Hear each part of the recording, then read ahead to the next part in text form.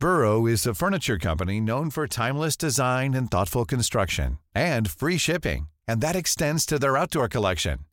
Their outdoor furniture is built to withstand the elements, featuring rust-proof stainless steel hardware, weather-ready teak, and quick-dry foam cushions. For Memorial Day, get 15% off your Burrow purchase at burrow.com/acast, and up to 25% off outdoor. That's up to 25% off outdoor furniture at burrow.com/acast. Yeah. Hi, everybody. This is Quick Resume, episode 47. We've got a heck of a lot to speak about today. We hope you missed us as we weren't here last week due to some sickness on my end. But today we're going to be talking about a lot of things. We're going to be talking about Xbox outselling the PlayStation 5 for the first time. Yeah, I think it was in Europe in a long time. We're going to be talking about a possible new Halo mode. Perfect Dark. What's happening there? Everybody's leaving. What's going on? The initiative that is. There's Overwatch news. Is there new Xbox hardware? It goes on and on, quite frankly. My name's Deck. That's Tim over there. And we're the Quick Resume Podcast, if you haven't been here before. So we'll start with our little check-in. Timmy Wimmy. How are we? Yeah, good, man. Good. Yeah, it's a shame we missed last week, but I feel like we've missed we've both managed to delay an episode or two due to illness now. Because I think I did it not that long ago, but you know, that sort of stuff just gets in the way. I'm surprised I didn't have COVID because I had like all of the symptoms for it. I had like the fever, I had like a cough. I was like, I wasn't so much like breathless and I could still smell stuff, so that was good. But like I had everything else and I was like, oh, this is for sure COVID. It just wasn't. And it lasted like 2 weeks. So yeah, I mean, it wasn't ideal. I mean, I had something quite similar where I started off with like fever symptoms and I was like sweating it out and all that sort of stuff. And then it kind of just developed into like just a cough, blocked nose, sort of cold sort of thing. And then I had a cough for like, was like almost a month or something. So maybe we had something quite similar. It's just this sort of bug going around and you just caught like right at the end of it or something. But yeah, it might have been. It's quite funny because I'm like, as I do some of my work over like most of it I do over the phone, but some clients like to do therapy over face to like, you know, over video chat. And like some of them I'd be like absolutely fine, and then we'd hit like the 15-minute mark of like a half an hour session, and I'd just like profusely start sweating, and I'm like, can I like turn my resolution down or something like on the low so they don't see I'm sweating? Yeah, that is kind of rough. Yeah. Better than working in person though, I suppose. Yeah, true that. But hey, thank God it wasn't COVID, so you know, you did it, man. I think I'd have preferred COVID, to be honest. It was really rough. Yeah. Like, the one time I've had it, allegedly, because my test never came back, it was like I got a mixed result, but my partner had it, so it must have been. It wasn't bad. Like, it was really just fine. Like, yeah, it was like a cold, but a bit of achiness. Lasted about 4 or 5 days. Yeah. So I think that must have been like Omicron. Yeah, well, I just Omicron. think that's just COVID these days now. With everyone being triple vaxxed and stuff like that, I think when you catch it, especially at our age, I just think it's just sort of like you just shrug it off as like a bad cold these days, or like just a regular cold. Well, maybe, but supposedly the newer variants aren't as bad as the original ones are. Though, yeah, they're not. Yeah. But Delta. I even think even if you managed to catch an original with everything, I still don't think it'd be as bad as it was. As if you were to catch it with no vaccines or antibodies in hopefully your body. Not. So, hopefully not. But yeah. But apart from that, you know, it's been a couple of weeks. Nothing too much has changed in my life. Standard sort of work stuff and Elden Ring, really. I haven't really been doing too much else, to be honest. Did we? I'm trying to think if we did boot up another game. No, we were thinking about potentially doing like another like Among Us party game night, weren't we? But I don't think that ever happened. No, it never happened in the end. Yeah, I just wanted to because you know I just get there and you play like been playing like a lot of solo Elden Ring. I'm like, kind of want to play something else. And I almost jumped on Apex yesterday after like you went off, but everyone else went off as well. I was very tempted just for the sake of like because it's playing with some friends. Exactly. As good as Elden Ring is, it's a masterpiece. 10 out of 10. Freaking love the game. But like, you know, there are other itches that you need to scratch. You know, sometimes you just want to play a multiplayer game. Sometimes you just want to just shoot stuff and just mess around. I have to admit, yeah, I played Apex the other night with a couple of mates. I think it was last night or during the day or something. And yeah, it was fun. It was fun just to hop on and just do something else, just sort of play an FPS instead of a third person sort of RPG. It's a nice change of pace. But yeah, apart from that, I very almost got our friends on Halo. Very really, almost. Didn't quite get there, but it was very close. Yeah, I mean, you're definitely not going to get Caden on, but you might get other people on. I think he was the closest. Really? He brought it up. That's really interesting because he's outright said that even in its prime and when he was doing the battle pass, he never really liked it. I don't think he ever finished the battle pass. Like genuinely, I think he only got to like 60 and he just stopped playing and said he wasn't having fun. So yeah, how weird. Get good. But yeah, that's about it from me. Same. What about you? No real changes on my end. I've just been playing a whole lot of Elden Ring. I'm like nearly at the end. I've been like, it's been annoying. I haven't been able to like exercise as much as I have wanted to because I've been sick. So I've just had like extra time on my hands to just been playing just play Elden Ring, and I'm like, yeah, I'm coming up to the end now. I'm like soul level 150 or something. Wow. And having a fantastic time with it.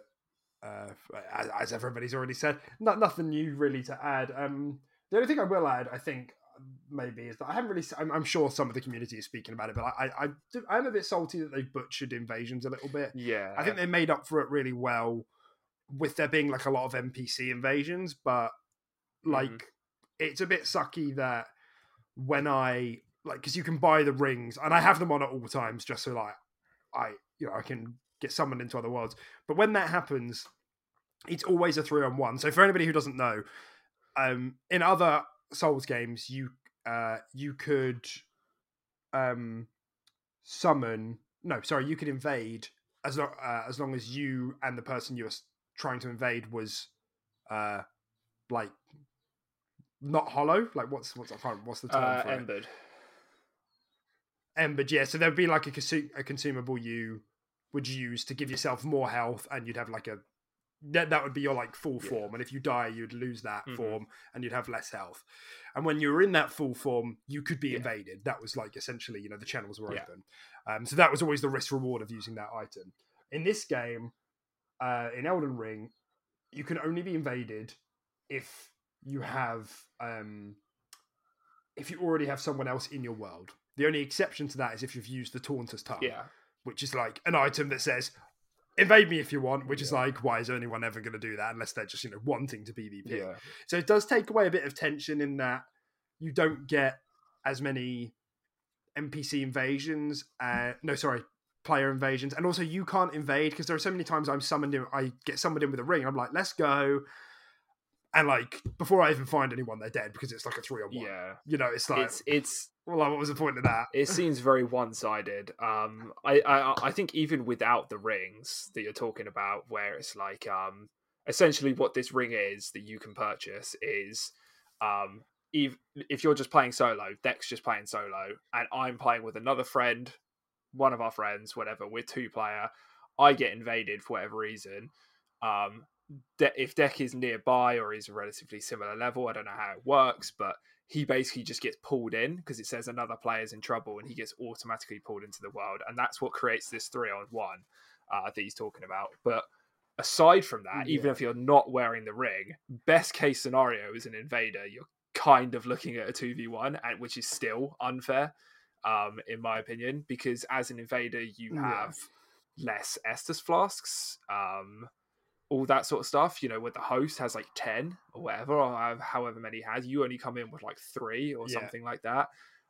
Same amount you would as if you were summoned. And like, sure, you can play it smart as an invader. You can like hide out in like an enemy lucrative part, where you can use the enemies on the map, the non-player controls and stuff like that to help you. I think we just got cut off, but I'll try. We did. We'll pick up from there. What I was saying is it just seems unfair for the invader, right? Best case scenario, you're looking at a 2v1 with less health, less mana, all that sort of stuff. And yeah, it just seems a bit harsh because in previous Souls games you had this sort of, there were loads of ways to do invasion for a start, and maybe we haven't unlocked all of them. Maybe there is like a specific area that's dedicated to PvP, you know, kind of like the wolf, I think it was called like the Wolf Garen Keep or something in Dark Souls 3. Yeah. And it was like a specific area where people just put down their signs, you had 1v1s, you know, maybe that's a thing in this game. But as of now, it just seems a bit unbalanced. It seems a bit unfair for anyone wanting to partake in PvP. There's no like honorable 1v1s anymore and stuff like that. Well, you can just put like blood signs down, you know, for invasions, and people can summon you in, and there are like summoning pools around the place, so you can do like those honorable, and there are, you know, it shows you on the map where the hotspots are. So I don't think that's a problem. I think the game loses the tension of like sudden invasions, you know. Yeah, and that fear of, oh fuck, you know, I'm carrying 30k and I'm by myself. Where's this invader? Yeah. You know, I'm always there with you, sort of thing. And it's just like most of the time when we're actually playing co-op, we find it. We call it just like the rune cheese. Like we just pop a taunter's tongue every single time because we want people to invade us because it's an easy kill. I don't think we've ever been wiped by an invader, and we get whatever souls that guy's invading with. And it happened one time. What do you mean? Some mentalist with a dagger. Yeah, he just parried us in one shot as well. That was it. Oh, yeah. Okay, yeah, I do remember that. But for the most part, it's just 3 runes. It's just like, sweet, I just got like 10k from that guy or 20k from that guy because he might be a really high level and he's just invading with whatever souls he has on him. Of runes, sorry. And yeah, it's just, I don't know. I think they could have done it better. And I think it's something they actually might tweak, if I'm honest. Maybe. I think it's something they might patch, because that's such a core part of Dark Souls. It's this invasion mechanic has been there since day one. It's kind of what helped sort of launch it off as an RPG as well. It was the first of its kind to just be like this is a seriously hard RPG, so it lures players in, but it was also just this new mechanic of never feeling safe and like another player coming into your world and screwing you over. No other game did that before, so I'd like to think they don't want to tarnish their roots. I do think they'll, yeah, you like that. That's good. I do think they'll tweak it, if I'm honest. But yeah, hopefully, because I mean, maybe it was part of the whole like you know, like the accessibility mantra that they were like going for. But I still, because you know, there are like loads of people who haven't even got past Margit, sort of things, and maybe they just felt, you know, actually slowing those people down more. But then I just feel at the same time, like when I got like, because you don't get like the great runes until like quite a bit into the game, you know, like maybe 30% into the game, and I just feel like that would have been a good opportunity to be like, when you pop a great rune, you can be invaded, because they kind of adds that layer of pressure without, you know, the previous Souls where it was like you're going to permanently lose like up to 50% of your health if you keep dying. It's just like you're going to lose that extra buff that you have, and you only have limited rune arc, so like you are on a resource here. You know, there's good tension. It's a good shout, but that just isn't a thing. And like the thing with the Taunter's Tongue as well is like not only does it invite other players in, it exceeds the cap for the amount of people allowed in one world. So usually I think it's like I think it's 4 total can come in, like 3 summoners and 1 invader, but Taunter's Tongue takes it up to like 6, so you can have like 3 invaders, 3 summoners. It's never happened. Oh, really? Yeah, it's That'd never be happened. Crazy.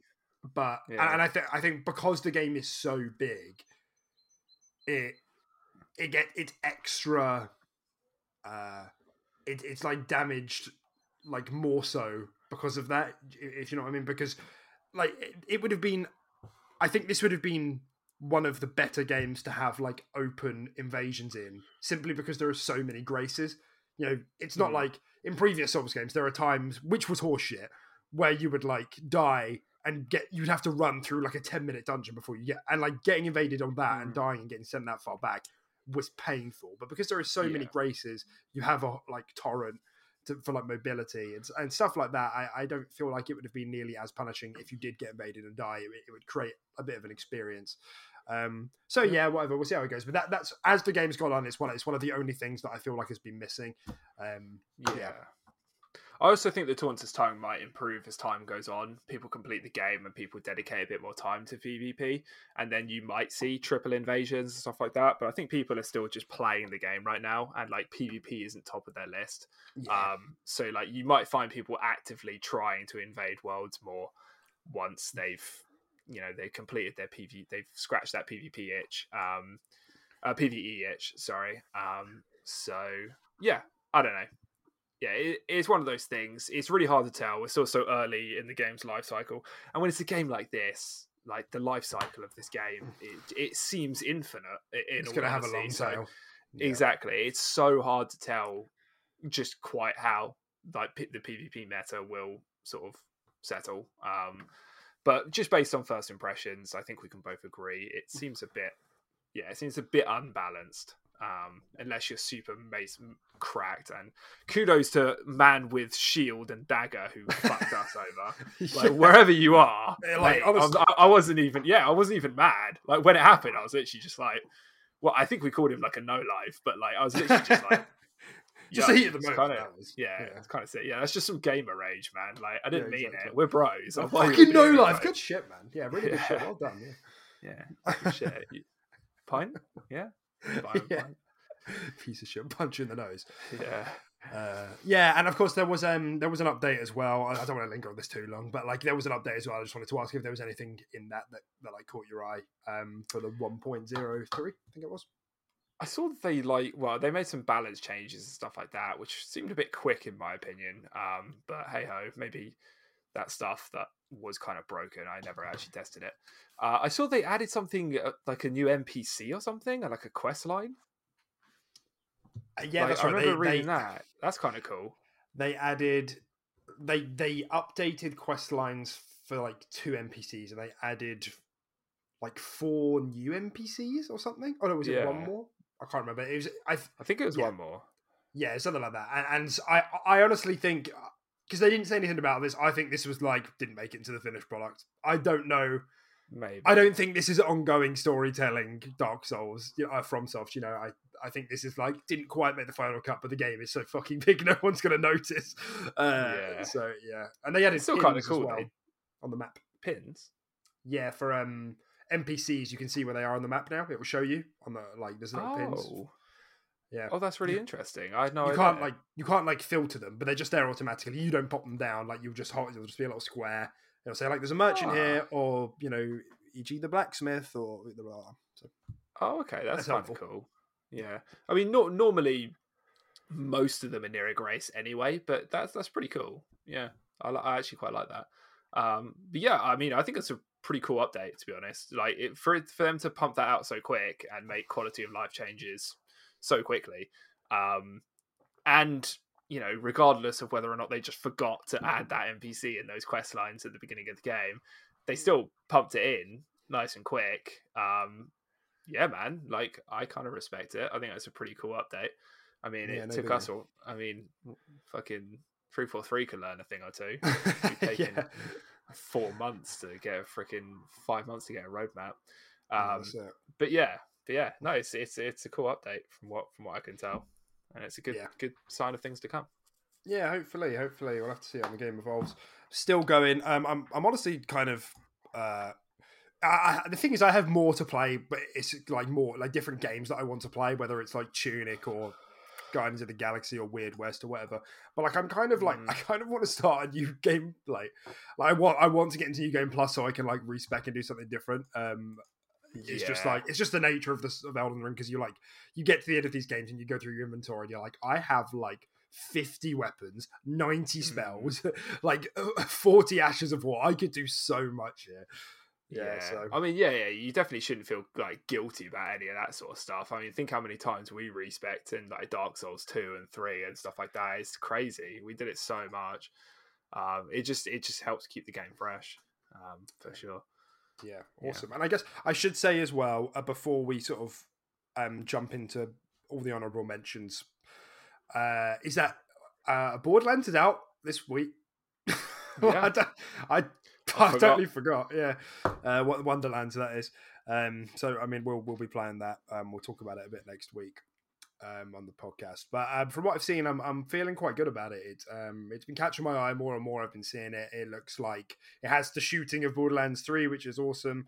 And then it obviously has the wackiness from Tiny Tina's DLC in Borderlands 2.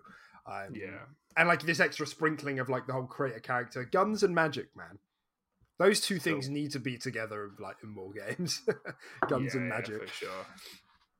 Yeah, 100%. Yeah, I actually forgot that was coming out. So when is that? Is that Tuesday? I assume it's Friday. Tuesday. I think Friday. Spicy. Nice. I like that. Yeah. And it's not a full price game, if I'm correct. It's like a £38 game or something, I think. I don't know actually. Yeah, I assumed it was full price, but I don't think it's full price. I'm going to double check that while we talk. Do it. I put Tina's Wonderland. That's Tiny good. Tina's. Yeah, I'm quite neat because I think there are like 6 classes, and you like. I don't know if you just pick one or if you mix 2 together. I really can't. I'm not totally sure, and it's probably my fault for just being ignorant to it, but like how it works. But there's like I know there's 6 classes, which is like quite a lot to like start this sort of game off on, like with his own skill tree and everything. So I think it's quite cool.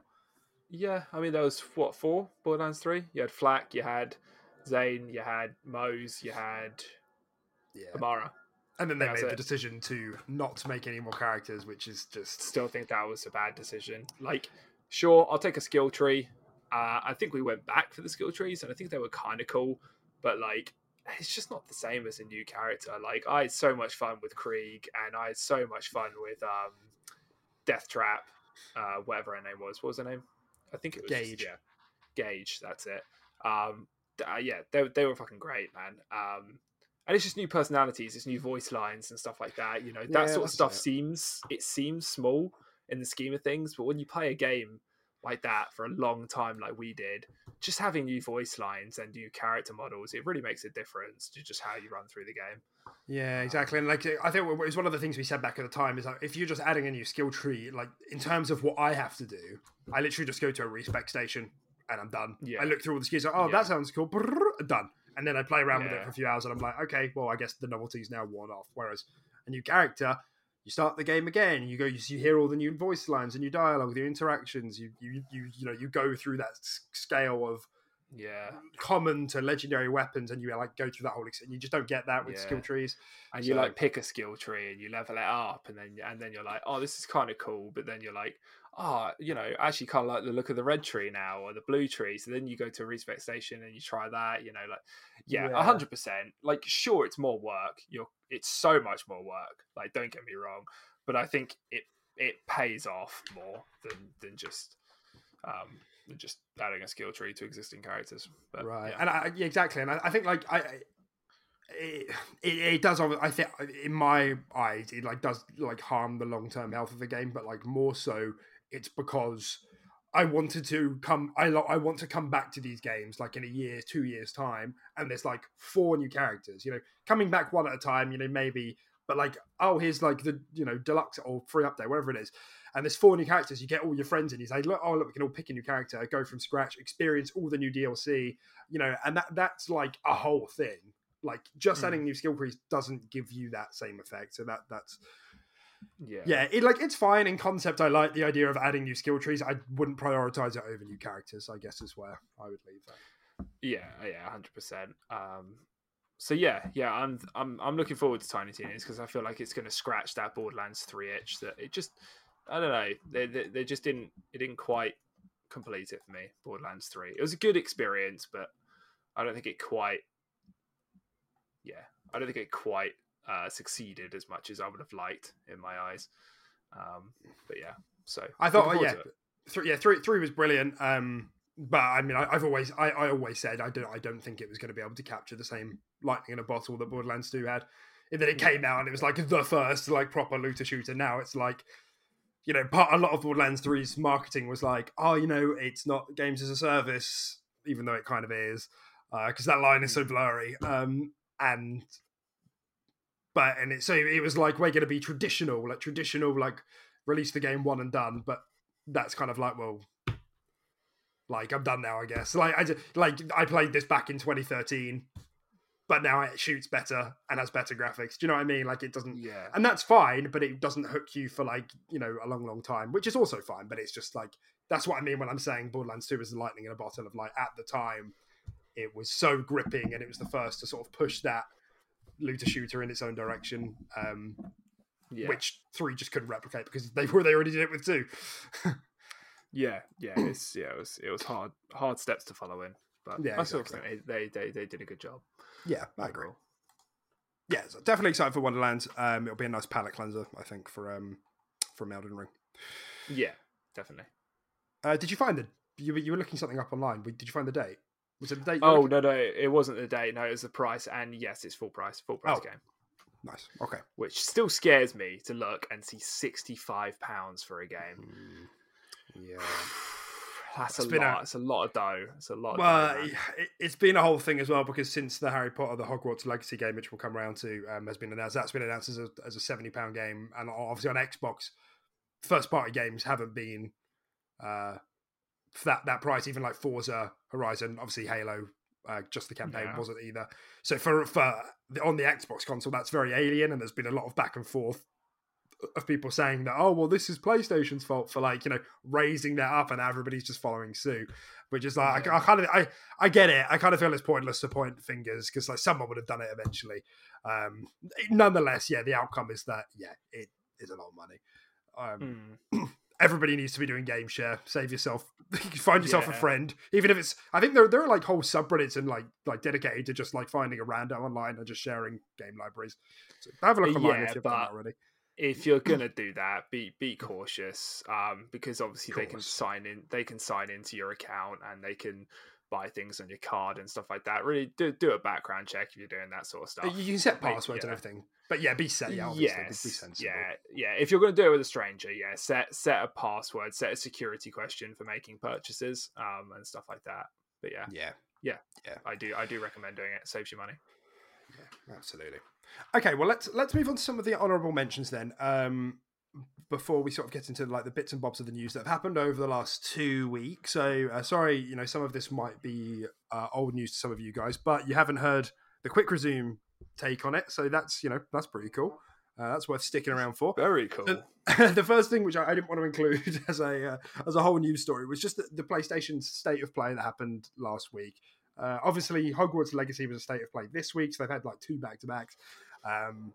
But they had like a mini State of Play, which everybody was getting very excited about. And then the day before, they were like, join us for like 20 minutes of like, you know, what's happening in 22, mostly from our Japanese partners. And everybody was like, okay, like expectations are in check.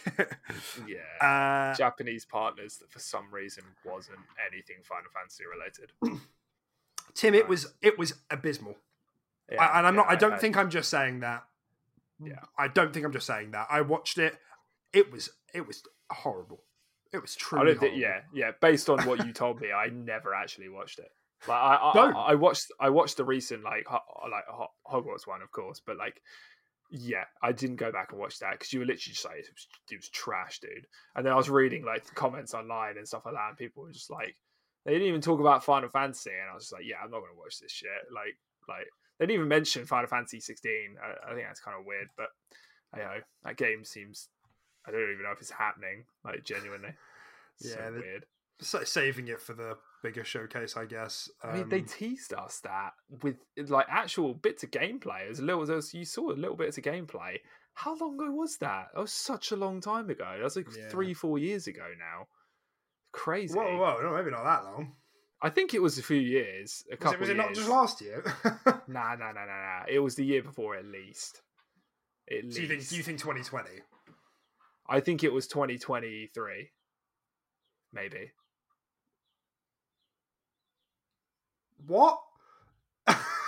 You think it was shown in 2023? No, 2020 E3. Oh. I'm not just. Cogs was spinning in my head. Like, have I missed something? Yeah. Is he a time traveler? No, I'm not a time traveler. Okay. Yeah. That maybe sounds right. But that would have been just before the release of the consoles, right? So I guess that kind of makes sense. I think so. Yeah. It was something like that. But yeah, it was a long time ago. Anyway, Yeah. it was crap. Yeah, it was crap, and like I'm hesitant. So one of the things they showed here, they like showed off, like I don't even know if it was an exclusive. Actually, I don't think it even was, but they showed off like a Capcom game, and then there were dinosaurs, and everybody was like, "Wow, we've been asking for a Dino Crisis. This is it, obviously made by Capcom." And then dinosaurs fell out of a portal in the sky, and then like there were like dinosaurs time traveling, and then there were like anime characters. And then it was not Dino Crisis. It was a game called Exo Primal, which is, by the way, is a shit name. I hate that name. I don't know why. I just really don't like that name. It's very boring, Japanese, isn't it? What does it mean? Exo Primal. What does that mean? You can't just put together cool sounding words and expect me to like. It's like razors. Like the Gillette Power Force Turbo Ultra Spiral Shredder, and it's like what? Yeah. Like, what does that do? Shaves your face just like the normal one. Yeah, it's literally just a knife. Anyway, it looked shit. Frankly, I thought it looked dreadful out in 2023. They showed some more Ghostwire Tokyo. There were some previews for that, which are sounding pretty good. That comes out at the end of the. It comes out this week. So reviews aren't up yet, but if I had to guess, I would say low 80s. I would say like 82. I think. I have to admit, I think leading up to recent press and recent previews, I would have said probably mid 80s. I would have probably put it at like 86, 87 maybe. But now, I'm probably thinking around the 82 mark, maybe something like that. Which is still obviously fantastic. Like that's an amazing score. And I think that game artistically is one of the coolest looking games I have ever seen, period. I love the look of that game, the enemy designs, like the magic, like all like the hand signs when he's like casting shit. Oh my god, it looks so great. It does. The animations obviously are very nice. That's not everything, so I agree. So hopefully we'll have some more to talk about for that next week as well. Spoke a bit more about Forspoken, Gundam Evolution, which is like, I don't even know what people talk about Gundam, and I know that's like robots, like Transformers sort of stuff, but big boy robots. And it looked just exactly like Overwatch. It was an Overwatch clone, but with robots. It was mental. Really? Sounds quite cool. A TMNT collection edition with like loads of retro games. JoJo's Bizarre Adventure. Oh, they showed like a Returnal update with co-op, which I thought was actually quite cool. Like given that what's it called? Returnal is a roguelite. I like the idea of co-op roguelites. I like that idea quite a lot. And like Risk of Rain was great. Yeah, that's right. Yeah, I think there's quite a novel area there, which I don't think is being explored very much at the moment. Yeah. And then something called the Starfield Chronicle, which was like a Square Enix like exclusive, and something called Valkyrie Elysium also. And it was like they went into the cabinets in Square Enix and they're like, fuck, like PlayStation are paying us to show something. And they like got out a chisel and scraped something out from the bottom of the cabinets and they just threw that code at the screen. It looked so bad. I mean, actually, maybe I feel I've been a bit harsh, maybe. People's art here, though. Chill out. It was a functional game. It looked like Endgame. It looked like Endgame, but it like... So you're talking about Valkyrie here? Both of that Valkyrie game. Both of them just looked really like uninspired. It was like fucking giggly Japanese like anime girl was running around doing magic. What? That's amazing. And what's wrong with you? Anyway, you can watch the trailers yourself. Wouldn't recommend 2 out of 10. No, 3 out of 10. Watch the trailers with a box of tissues. They've got the format down though. PlayStation at the state of play, they do have the format down really good. It's very much like Nintendo Direct. They're like, and now we're going to do blah blah blah, and they show it. And I hope you liked that. Now moving to blah blah blah, and they show the next thing, and it's they do have the format down, so I will give them that. But the actual content was disgusting. Sorry, not for me. Yeah, let's just put it that way. Instead of saying absolutely disgusting, let's just say not for me. It was putrid. It was absolutely putrid. God, man. Okay, well, wind your neck in. So for the second state of play, they showed Harry Potter. thoughts. Did you see the showcase? I did. Yeah. Okay. What'd you think? I watched it all. What'd you think of the game? I really like the look of it. I thought it looked really, really good. I say really, really good.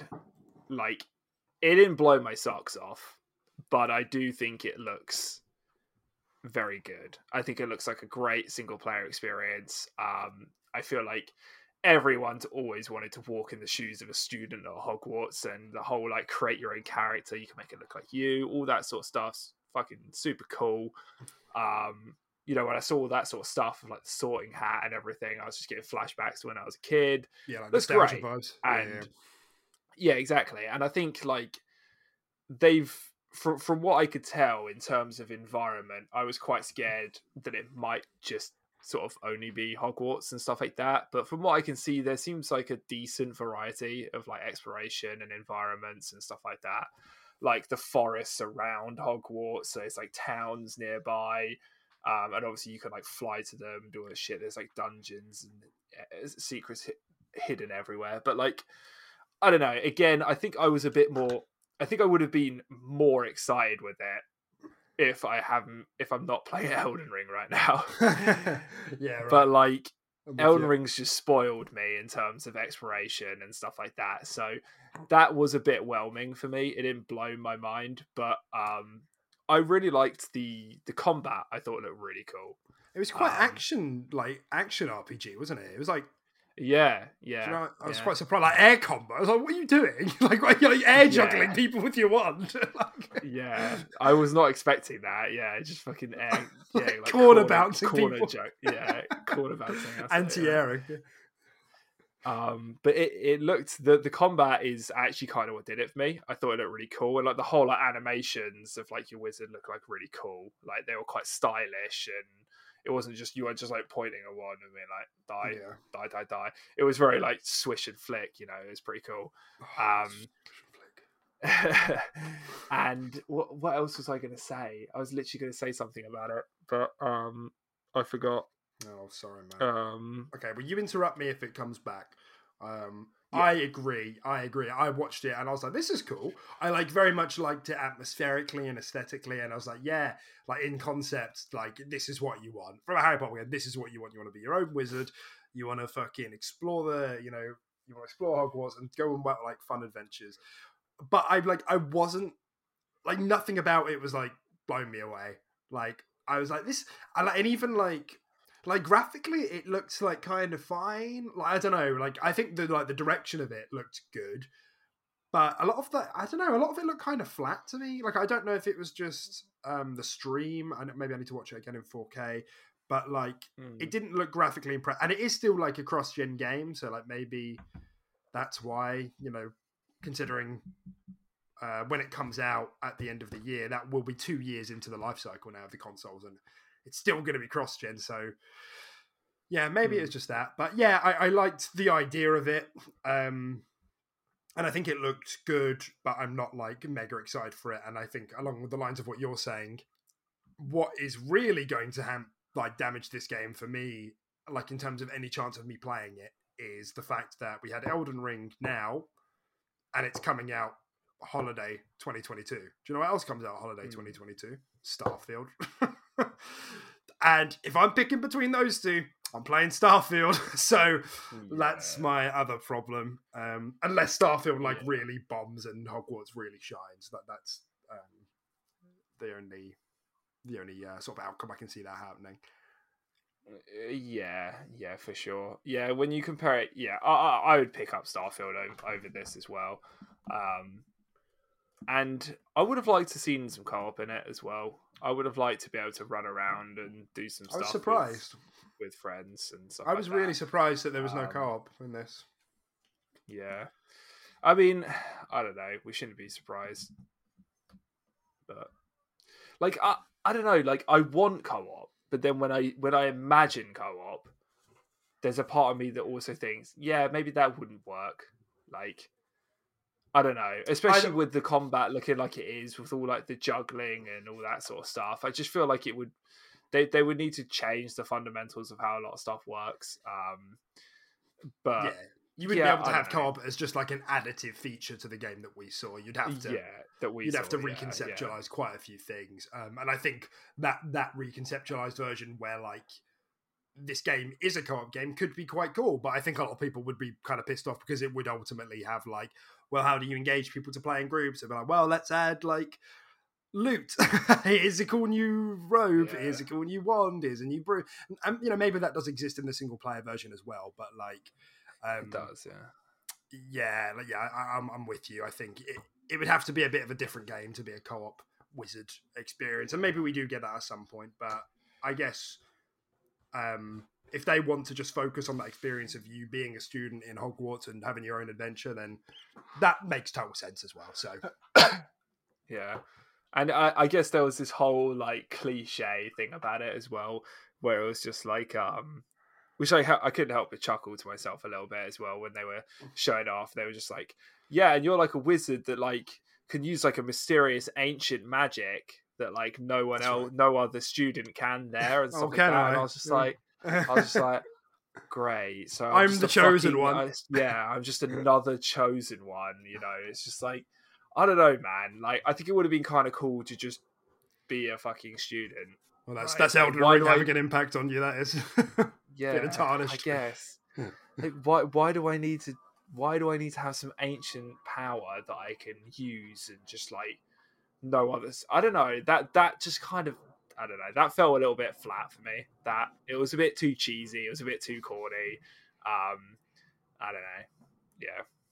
Yeah, again, when they said it out loud, I was like, I don't know. But at the same, like, I think it makes sense mechanically in that you can do stuff that other like NPCs can't, for that kind of power fantasy angle. And like, I think it's kind of cool, but like there's got to be like do like trees and shit, man. You could just be like, oh, I want to go down like a fire spell tree, so I can do like I can summon like fire snakes and dragons and like lions and stuff like that.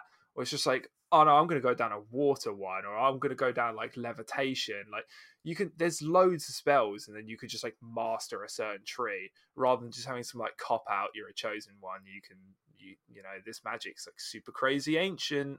You're Voldemort's son. I don't know. Yeah, that'd be cool. Yeah. Turns out you don't have a nose. Tricked ya, pranked ya. Yeah, I agree, and I will say, just to sort of close the topic off as well. One thing that I thought was really cool was that they like chose a different time era entirely. I don't know if this is like canon or not, but probably not. But there's like it's 1800s for like Hogwarts. I was like, that is really cool because then they don't have to worry about like having like a fake Snape running around or like a fake Dumbledore or whatever. Yeah. And they can just do their own thing in a time space. And I'm also like, I wonder if like we can go out of Hogwarts and like see cowboys and like the Industrial Revolution and shit. That'd be cool. There's just shit happening, in the world. Yeah, that would be kind of cool. But no, I don't think so. I don't think that'll happen. Yeah, just go and like help people like make buildings and factories with your wand. Like, is it outlawed in the 1800s? Do they even know magic exists? I don't know. There's so many like questions with the law. I mean, even in real life, even in the up-to-date versions of like the movies and the books, wizardry is a secret, Deck. You dumb. Is it entirely? Do people not know? Muggles don't know. They don't know at all. Muggles literally have no clue. Yeah. But the fat people do. The ones who look after Harry, don't they? The Dudleys? I don't know. Yeah, I think that. Okay, yeah, but maybe they're like sworn to secrecy. Maybe they're like sworn to like secrecy because their child is going to Hogwarts. I don't know all the laws, Deck, but all I know is for the majority of the part that Muggles do not know the wizardry exists, which is why they always try and like hide it and shit like that. Yeah. Jesus. Okay, well, look, it wasn't personal. I just don't know. And of course, like the elephant in the room here is, of course, that this is a product of something created by J.K. Rowling, who's a very unpopular figure at the moment, and it's created for a while. Yeah, it's just been for a while, and it's created a bit of a debate. Well, it just came at a bad time because like she recently went on another like rant on Twitter, and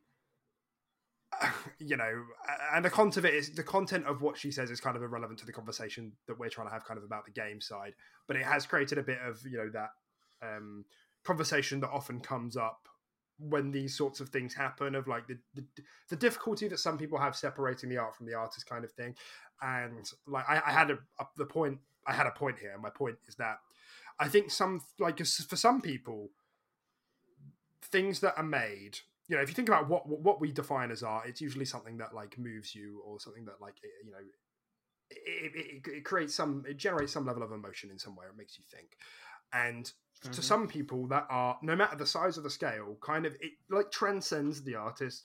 And this is like kind of it's been a thing, like especially as we've like moved through like internet culture and cancel culture. A lot of people have had this sort of difficulty and this kind of dissonance of like, well, I used to like this content creator, and now they've said this thing. It's like, oh, I don't know if I can watch their content anymore. And obviously I'm not here to make that decision for you. That choice is yours. But like, this is one of the things that I think is really interesting from like a literary perspective. Something that was spoke about by Robert Barthes, I think his name was. He was like a French like literary philosopher, and he spoke about the idea of something called like death of the author. He wrote a book called Death of the Author, and it was essentially the idea that like the author's intent of what is put in their art is irrelevant. It's entirely based on like perception. So it's kind of a very complicated way to say like eye of the beholder kind of thing, and except he's going to the extreme and saying all meaning is derived by the person. Like no, like it's really regardless of what the author meant. What you take away from it is what is really important, and how people and communities generate insight and share that insight. That's what's important, and that's what I'm kind of getting at here, is that I think Harry Potter is something which has like, and a lot of things do, even small games, something like Outer Worlds for me transcends that kind of space. But like Harry Potter is something that I feel like it transcends that, and a lot of people watch that as they grew up, and it's part of their history and their like and their culture and their friendships. And so my view is that I think it's okay to like this while also disliking things that have been said by the author. And also, once we get down to the business side of things, obviously the development team are not the same people. Like them being impacted by the author of the books is a real shame. But like at the same time, we're not here to make that decision for you. But that's kind of my lens on these things. It's like death of the author. It really is like, you take insight away from this stuff, you take meaning, and it's yours to own. Like, I don't think there's no need to map that onto the author, I don't think. As much as she probably does deserve credit for making the world, I am able to make that disconnect. Yeah, no, yeah, I kind of agree. Yeah, I think you said it in a really, in a very fantastic way. But yeah, I just think it just comes down to, if you love something enough, you should be able to look past any difficulties or anything that's happened with it, or who it's created by, or any controversies and stuff like that. Just enjoy the art that's been put out there. It's been put out there for you to consume.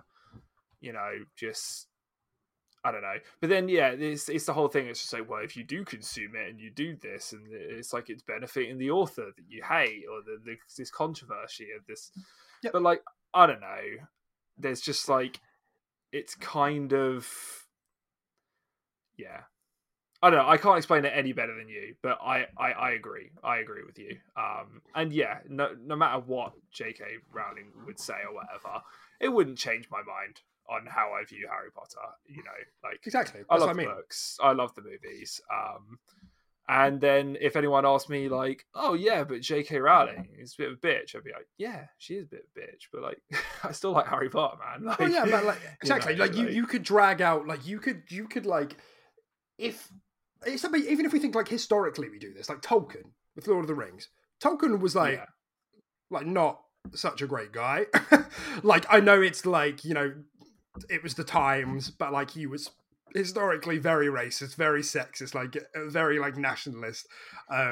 As with someone like Lovecraft, horrible guy, like H.P. Lovecraft, but since his like stuff has like gained this, this new wave of like love, and like that's okay, because like the joy you take from it is yours. As much as you can credit them for like the creation of that universe, other people are going to read that and be like, that's not for me. This is a load of shit. But the joy you take from that is yours, and so you can kind of own that.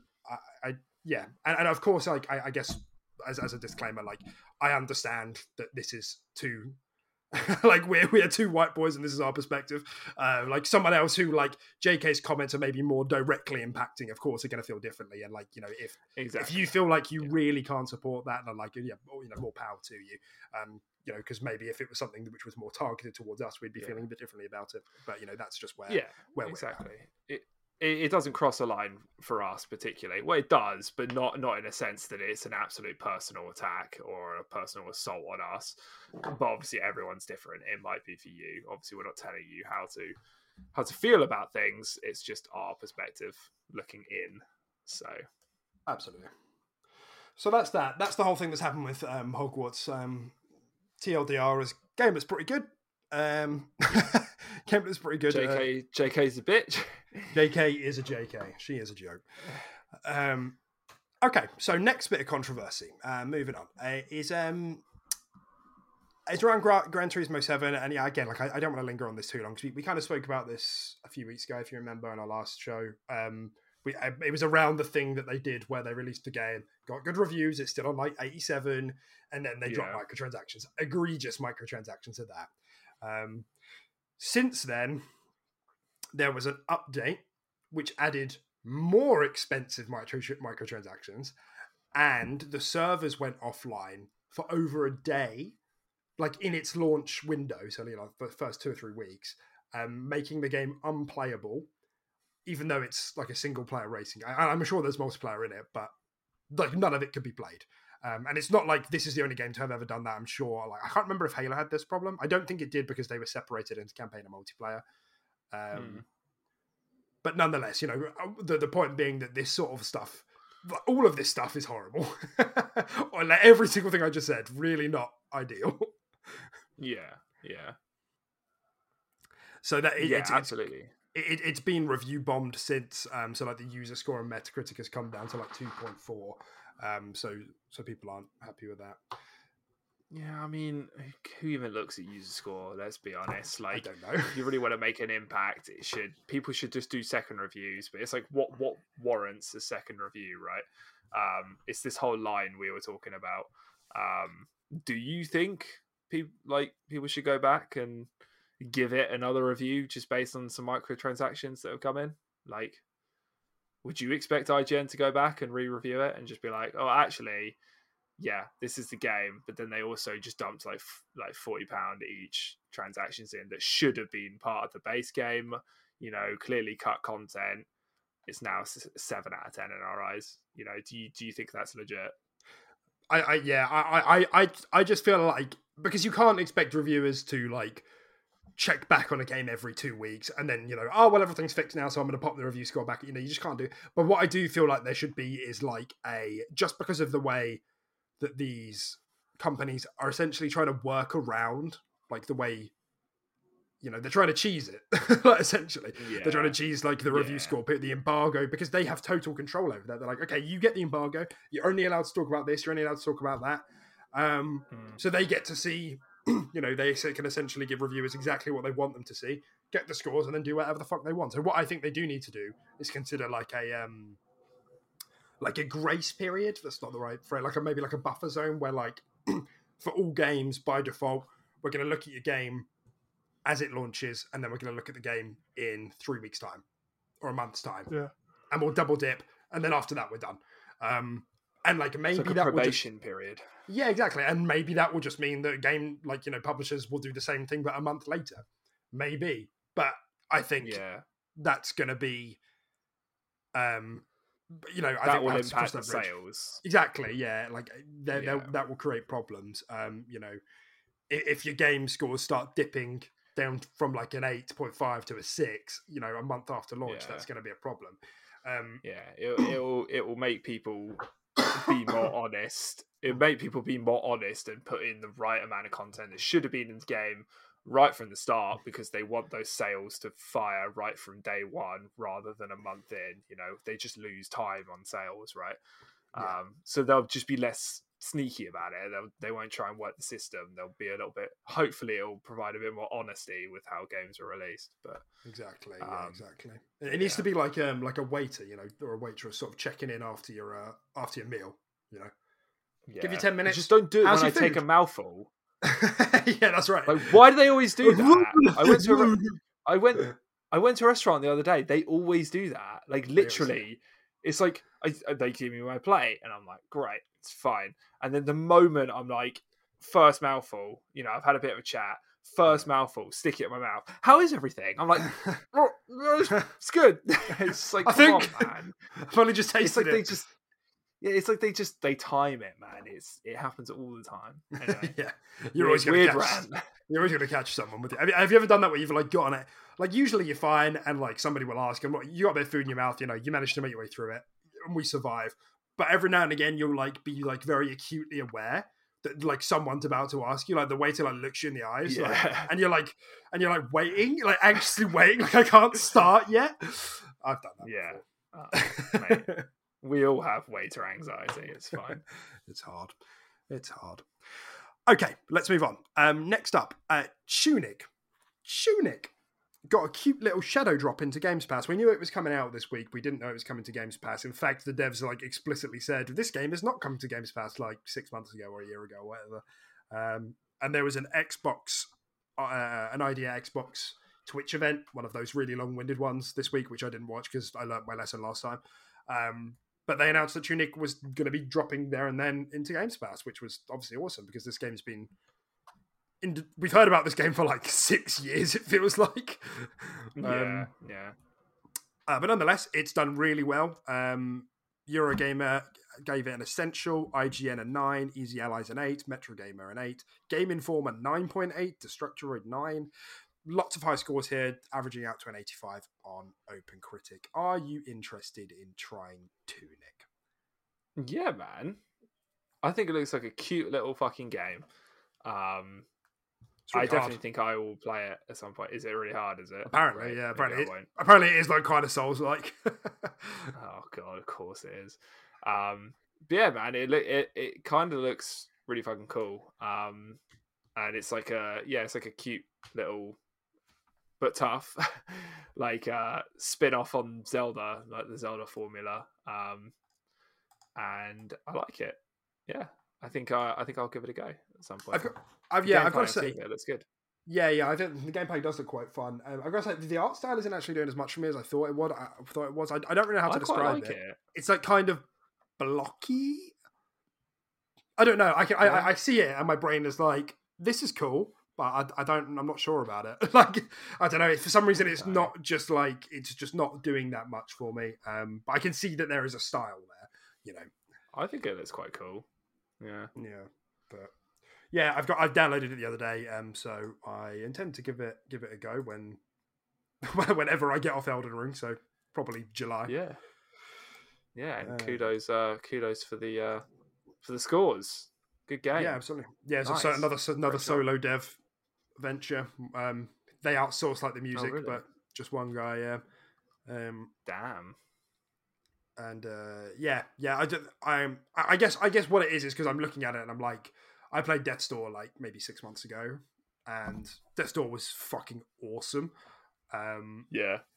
So yeah, I'll probably give it a go, but that's good though. I think it's good that Xbox has this in like right now, and it's like gap of news between everything. Whether it's like no news about like Redfall, no conferences or updates, like no Halo updates. It's good that they managed to get this because it's created a bit of positive buzz.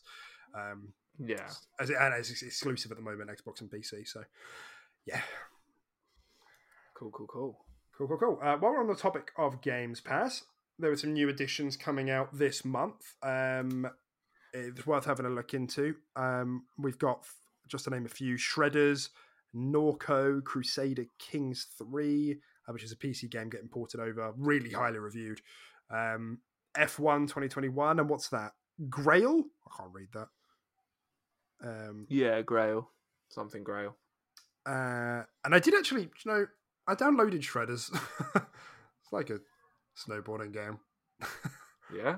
I haven't tried it, but I don't know. I saw like on a sizzle reel, like on an advert, I saw it and I was like, kind of looks like SSX. I'm going to download it. Looks kind of fun. Yeah. I haven't played a game like that in ages. Yeah, could be good fun.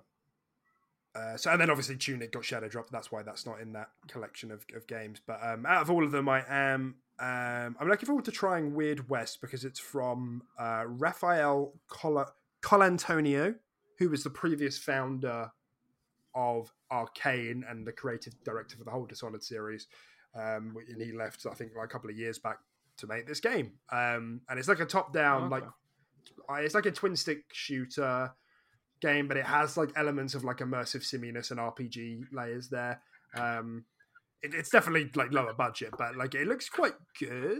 So I'm kind of interested. I've got it earmarked to see how it does. I've actually got it on my Fancy Critic. I totally forgot that I did, presumably because of the pedigree of the team. But I was like, this is probably going to be good, and it's Devolver Digital, and They do good stuff, yeah. guaranteed banger, yeah. Yeah, exactly.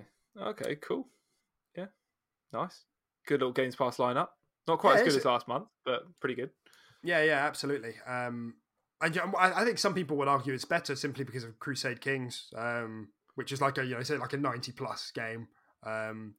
But yeah, that's obviously it's like less our style. But Guardians of the Galaxy last month remains a really good addition. So let's sort of get into the main news then. Now, you're probably surprised we're not there yet at an hour in, but don't you worry. We're rolling now. So there was like a little bit of Redfall gameplay that like leaked last week by like a random like Spanish podcasting channel. I don't know how they got their hand. Presumably they were part of the alpha or somebody. No, I do know actually. Somebody sent them this gameplay. And so I've just taken like a screen cap here in the notes. And originally everybody thought it was new, but it turns out it was from the same leak that we had earlier in the year. Do you remember we spoke about it on the podcast? Oh, it showed like the inventory and stuff like that. That's right, which was back in September. Now I've got it on the notes actually. So this is an older build, but nonetheless, like the screenshot I've got is obviously it's a screen grab from like a phone, so it's not the super highest quality. But like the lighting looks quite nice. Some of the textures look like a little bit flat, but it's and like from what I watched, it looked pretty nice. Not much happened. It was like 15 seconds of like shooting a vampire, like one vampire in like the corner of this like kind of suburb. Not much happened, but it looked pretty good. The gun was responsive. It recoiled. The vampire looked nice, and he went in and stabbed it at the end with a stake.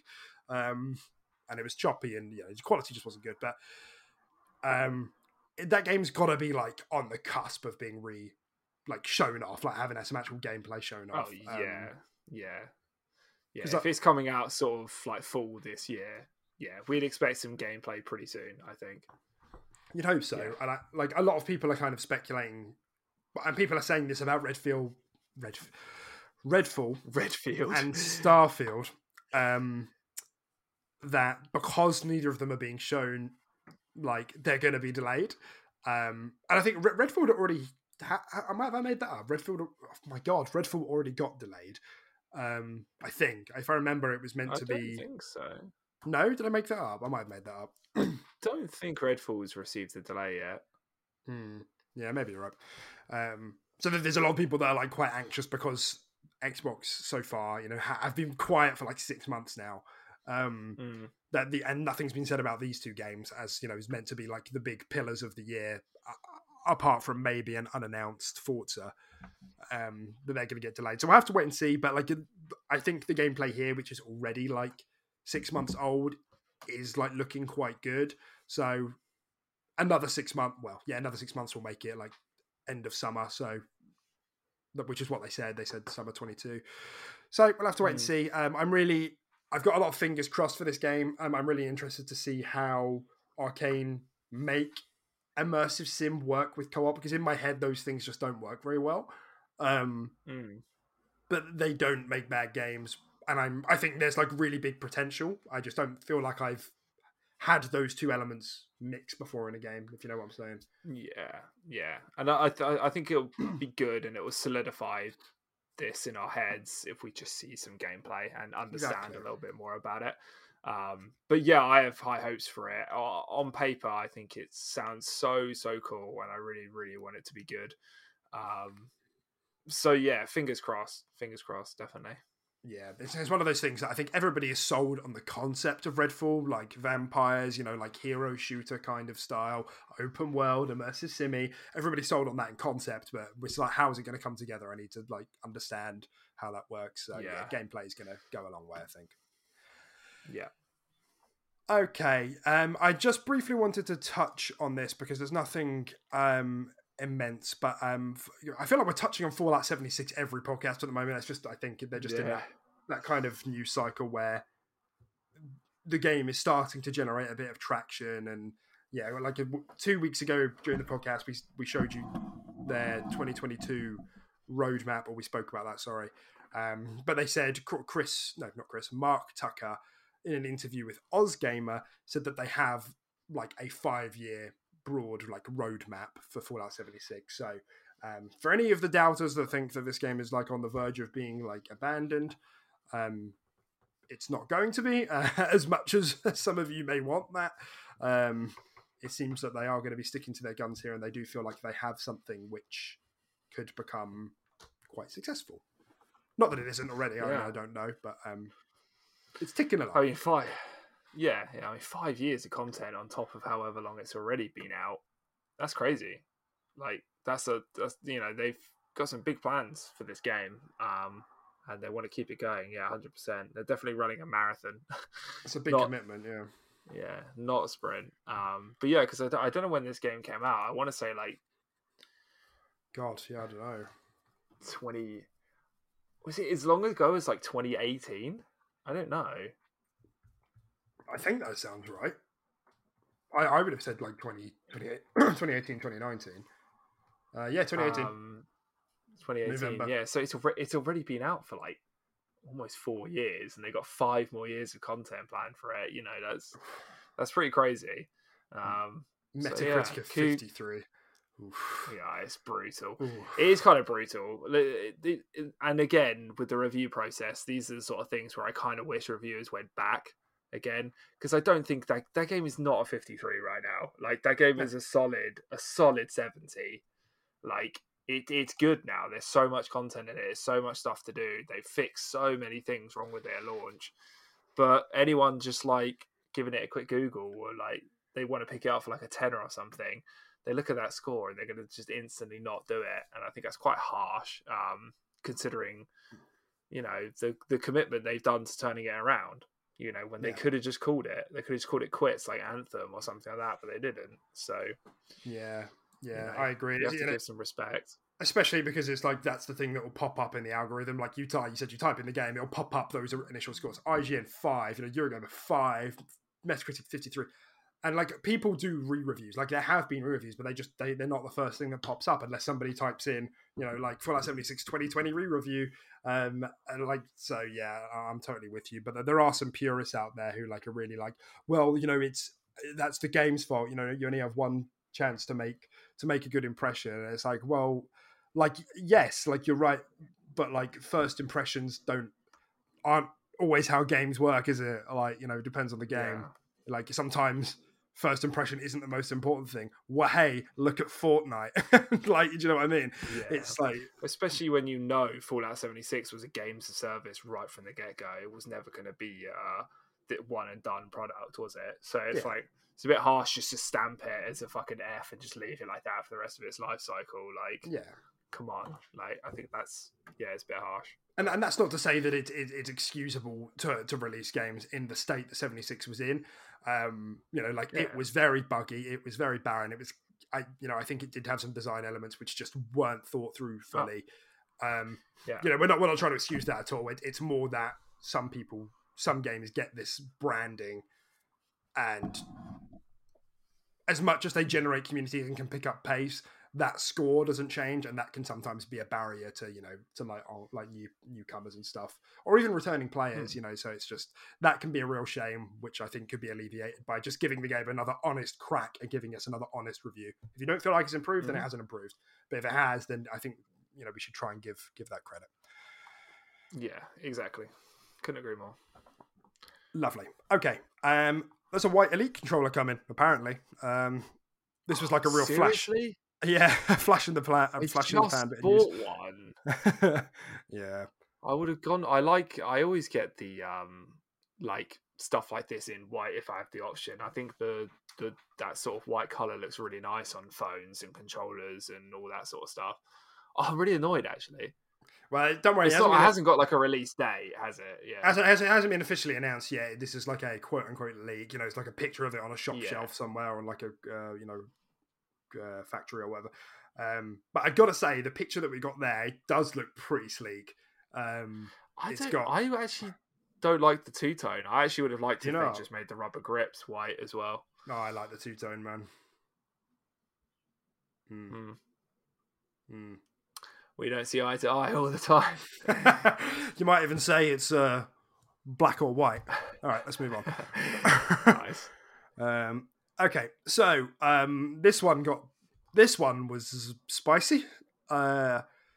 Metacritic does these yearly reports, and actually, I think really near the beginning of when we started this podcast, we did the one for last year. Metacritic do these yearly reports of like what publishers were the best for what years. You know, they take the aggregate of all the games that released under that studio, under their Xbox Game Studios, PlayStation Studios, Nintendo, Bethesda, yada yada, Activision, and they look at what the average review scores for that were for that publisher.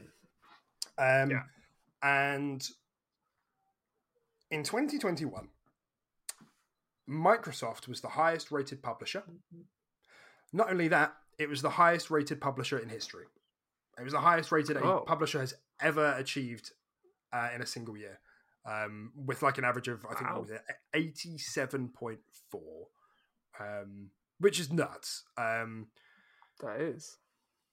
There were arguably less games in that cycle than there were typically, but I think that was the same for a lot of publishers because COVID.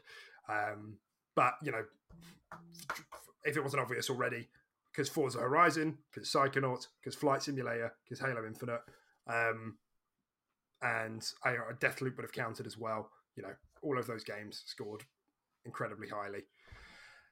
And that gave it the score that it did.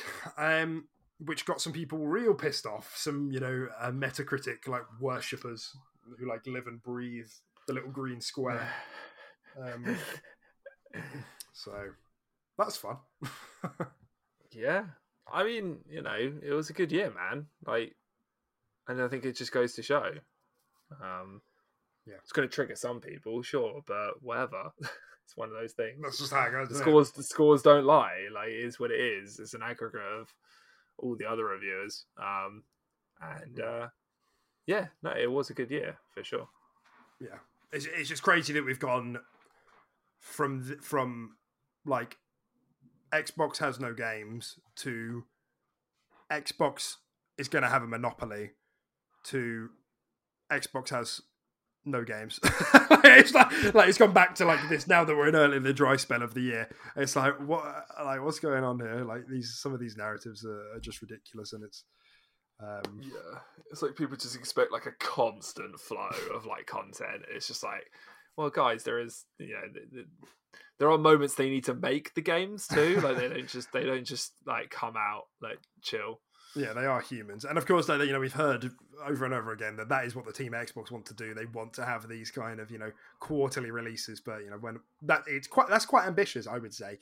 And we're obviously not there yet, but there are bumps in the road, and it's just console warriors, man. It's just pointless giving it any attention, really. But yeah, beside that, so Xbox Game Studios was first with 87.4. Sony was second with 81.3.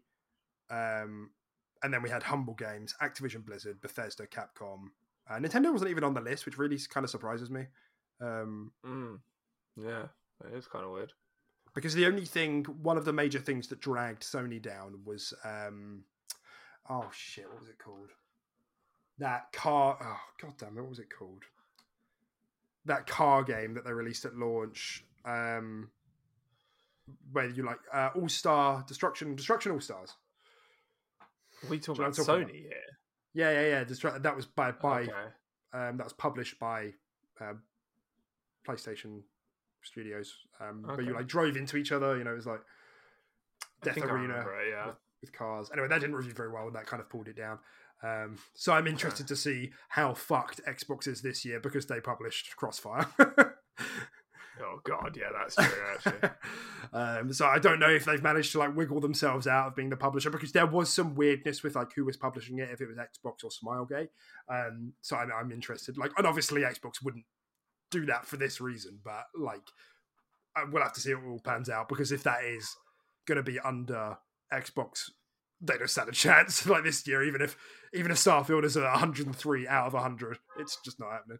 yeah, yeah, fucking Crossfire. Yeah.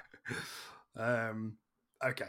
Cool. So next up, this ties in with something that happened very, very recently this week. So supposedly there's been a new Xbox code name spotted under the name of Xbox Keystone, and this is coming under the code names for Xbox Durango, Xbox Scarlet.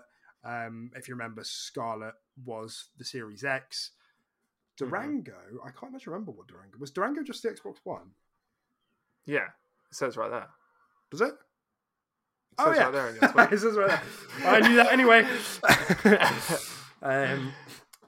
So presumably, I mean, sometimes it's not that simple of what code names are and aren't, but it seems like there might be some hardware there, and the reason why I say this is kind of like a little bit corroborated is because it's at the very bottom of the notes if you want to have a look. But on the Xbox Era podcast just yesterday, from time of filming, the team over there said that they had heard that there is some Xbox hardware to show, but it falls into a different bucket than what people are expecting, and it might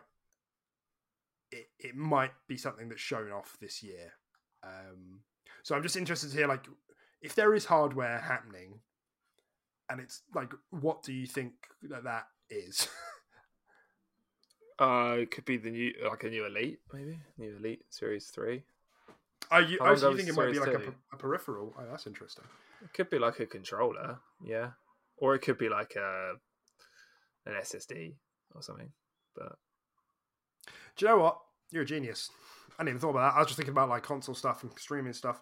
Yeah, it could be. It totally could be like a new external SSD. It could be like a new controller. It could be like a different periphery. Like, I don't know if they're interested in doing like VR. The Kinect coming back. Or the Kinect 3.0. Let's just go. Let's just do it. Yeah, let me squeeze my screen. Answer our wishes and let us squeeze our screen. That's all I want to do. Let me check the gum under my foot. Yeah. Oh, God. Yeah, so, I mean, I'm interested to think what you thought it could have been then, if you're so blown away from what I said. Well, yeah, I just thought this is why it's useful, like, having you who doesn't follow this as like closely as I do, because I get like tunnel visioned on stuff sometimes. Yeah, I assume this is like the streaming stick that we've spoken about before on the podcast, and like supposedly, there's been like a streaming stick, plug it into your TV. Oh, you can access cloud streaming to Games Pass for just £6 a month, and the kind of keystone phrasing kind of like makes it sound a bit like pop it in. Yeah. However, the fact that they said over on Xbox Era that it was like it falls into a different bucket than what we'd be expecting makes me think it's not that, because there's been a lot of general talk about the idea of a cloud streaming stick for a while. I would almost say that that's expected, So, okay. What was a portable? Yo. What, something to compete with the Stream Deck? Yeah, maybe. Steam Deck? I said Stream Deck. You did say Stream Deck. Steam Deck. Yeah.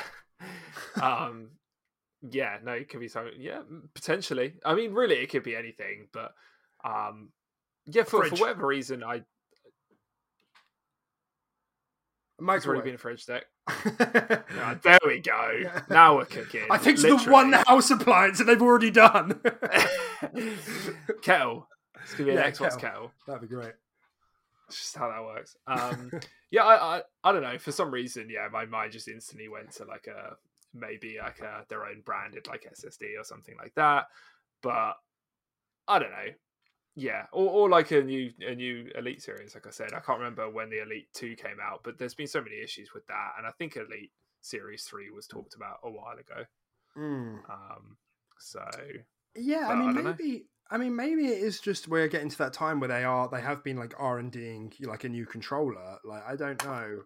So I don't know how they're going to do that. Like, I think that is kind of the downside to this compatibility approach that they've taken. As good as it is, and I think it is the right decision. If they do decide to innovate on the controller side, it's like, how does that work? Like, I don't know what features they'd want to add to it, but like, do you have to go out your way and like presumably it's like an additional add-on, right? And then it's like a developer's really gonna like developers already neglect like the dual sense, which has all these great features, and all PS5 owners have one, let alone people who have to go out and buy this new fancy, and like, what are they going to put on this controller that makes it worth it for the price to go out and to be like, whoa, this is totally going to like change my experience, so agreed.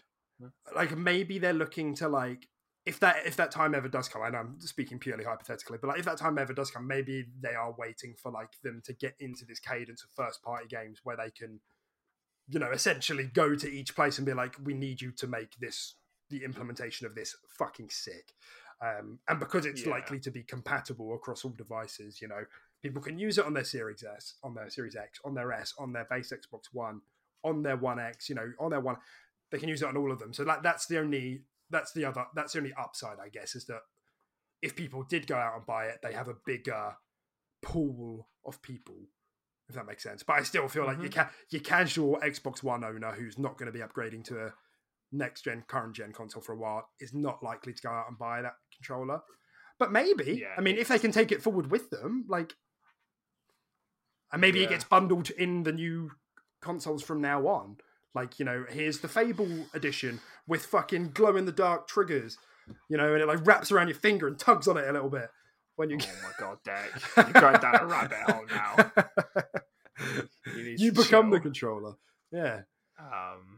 Yeah, potentially. Yeah, that sort of stuff is it's a slow burn, that sort of stuff. It's so hard to migrate people over and make that worth the hardware cost, and like you said, the development cost as well, to include it and stuff like that, because these developers are under so much crunch time just to get games out, period, let alone like you said, developing for something like that and making time for that, to the point where it's not gimmicky as well, to the point where it's actually something that's will affect the game and the experience. I think that's a very slow process, and something, like you said, they might if they're going to do it, they might I think they might just leave it for the generation and include it with the next generation, like PS5 did with their controller, or they're just going to start phasing it in to new bundles and new editions of an Xbox Series X that come out.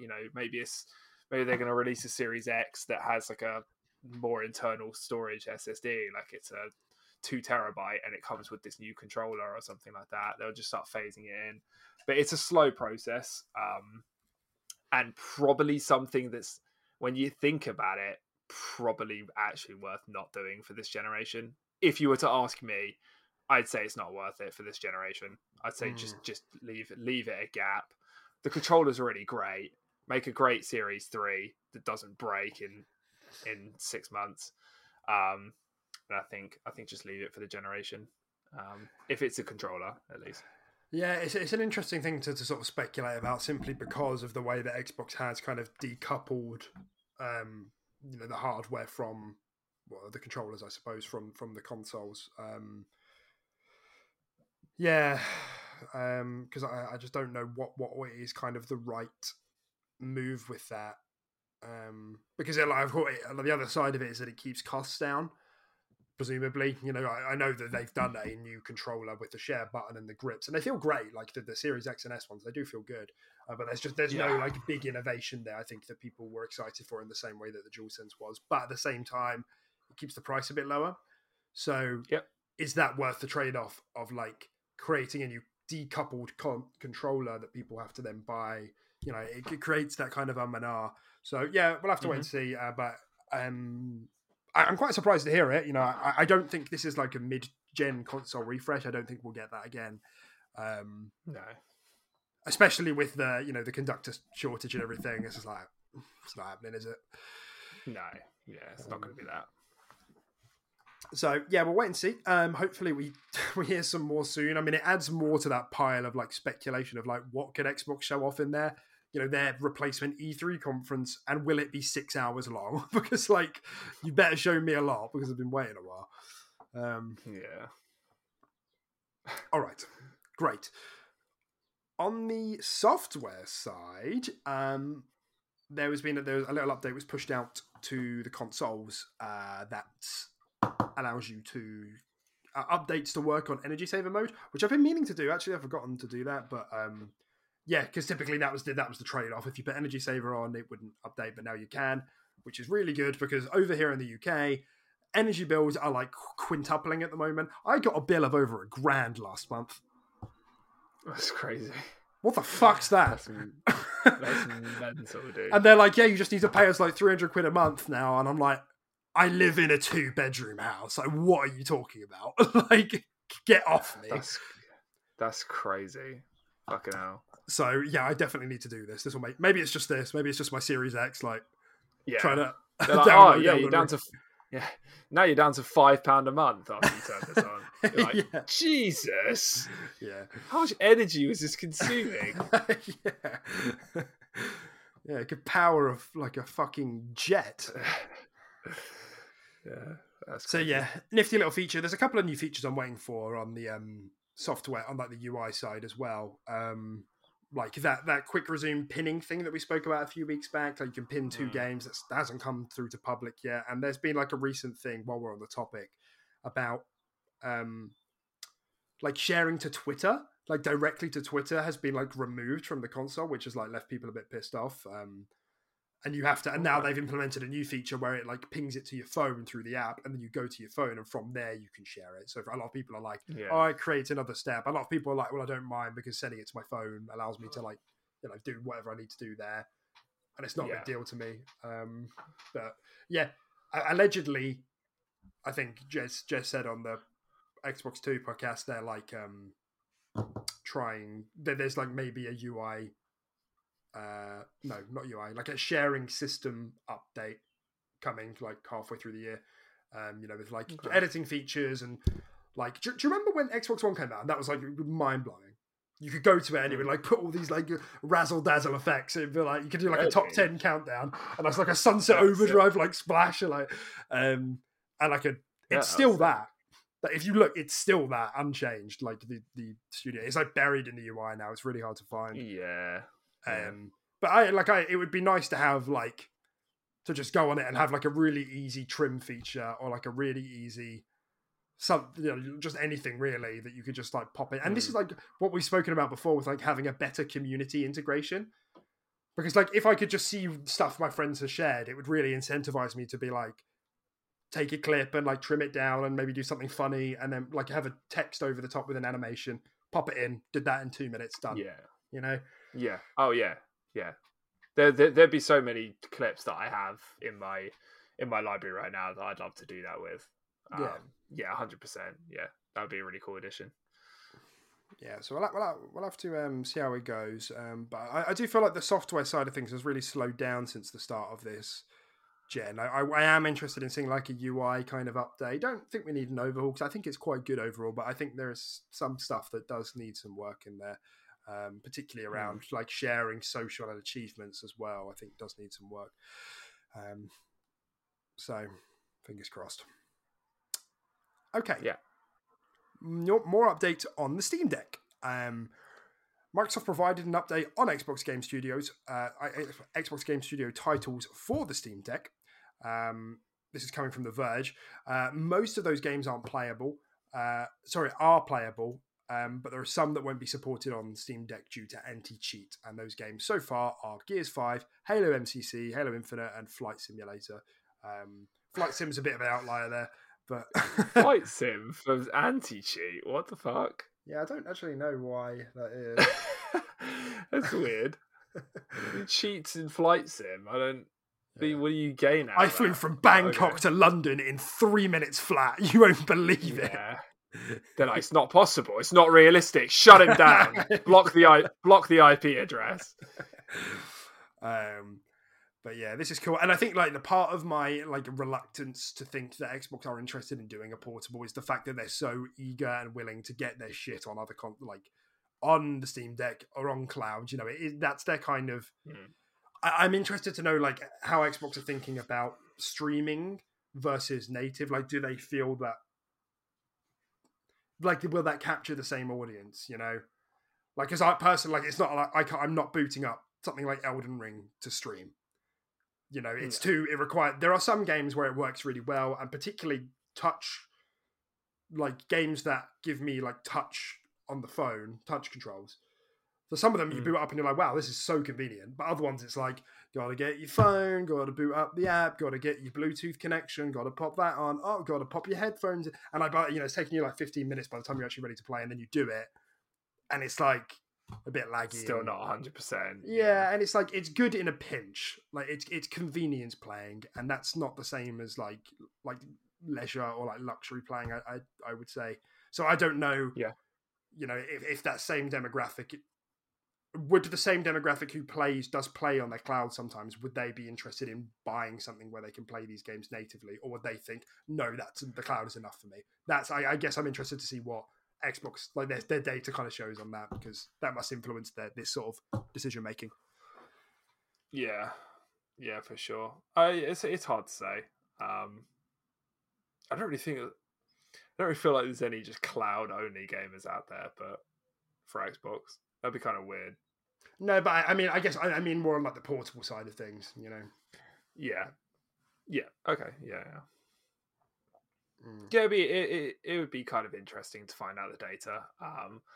But like you said, we seem very keen on doing it. They seem very keen on just making it accessible everywhere, right? In the most convenient way possible, and I really think you can't go wrong with that. Whether it gets utilized a lot or not, it's just providing convenience where others don't, like PlayStation and stuff like that. But yeah, I don't know. Yeah, it's hard to say. I mean, we've always said we've always said that. Like, I think like since the announcement of the Steam Deck, like this is a good opportunity for Xbox to, and like Gabe and Valve like seem to be really excited about the idea of getting Games Pass on it. Like, this is a good opportunity for them to be like trial Games Pass on this natively. You know, someone can go to Steam, download it through Games Pass, and see like what the engagement is like. Do people like to play these games portably? And I'm sure the answer is yes. And then that begs the question to Xbox: do we need to make something, or are we making enough money through these sales, like on the work, on other people's consoles, essentially? Yeah. I'd like one of them eventually. Yeah, me too. Yeah, once I can. I don't know. I mean, I could probably I can afford it right now for sure, but yeah, I don't know. Nothing. It's not really. I don't want to go out and grab it right now, but eventually, I think it's a great investment. No. I'm just worried what's going to happen to my Switch. My poor Switch. You'll get jealous. Kill me in the night. Yeah, probably. We'll use you as an amiibo. I'll come round to your house one day and there'll be a Tim amiibo lying on the bed. Yeah. So yeah, that's that. That's fine. So next up is some news about Overwatch. We had this like brief discussion like the other week, me and you, about this, because this kind of came out of nowhere, and there's obviously been a lot of like kind of unrest in like the Overwatch community. And they had like a big update. There's a beta planned in late April, so 1 month from now, really. And they had like a big chat where they spoke about they apologized for like kind of being radio silent. But the big things to take away here essentially is that when the beta signups went live, the website kept crashing, despite everybody saying for ages that Overwatch is dead. This is why you should never listen to people saying things are dead, because 9 times out of 10, they are not, in fact, dead. It's not dead. And the second important thing is to note that the PvP and the PvE side of Overwatch 2 have been kind of decoupled, and they're going to be released separately. and supposedly this is what has led to a lot of the silence from around Overwatch 2. Because the PvE side of things has had like a lot of reworks and a lot of tinkering that kind of needs sorting, but the PvP is coming on quite nicely. So yeah, what do you think? If you scroll down to the next page as well, I've got some of the screen grabs from their Twitter and everything. I think they've included like a new hero, some of the new reworks for some of the characters: Orisa, Doomfist, Bastion, and Sombra, a new ping system, a new game mode, 4 new maps. Well, what do you think about this whole Overwatch 2 thing? Is this raising your eyebrow, or are you not really caring? No, I'm quite interested in it, to be honest. I mean, we were really big fans of the first Overwatch. I thought it was a bit weird when Overwatch 2 was released. I felt like it was a bit announced. I felt like it was a bit unnecessary. And I was just like, I feel like they're just kind of trying to wipe the slate clean a little bit because their product's now gone a bit stale, sort of thing. That was kind of the impression I got, and they were just like, let's just give it a facelift and put a 2 in front of it. But I don't know. The more I look on it, I miss Overwatch, and I'm actually really looking forward to it. And I think I'm going to sign up for the beta. I definitely like to play it. Is the sign up still going on? I think. Could I go to that website and sign up? It is, but I think it's PC only. I'm afraid to tell you. Oh, is it PC only? Okay, Yeah. that's fine. That's fine. I guess I'll just buy a PC rig.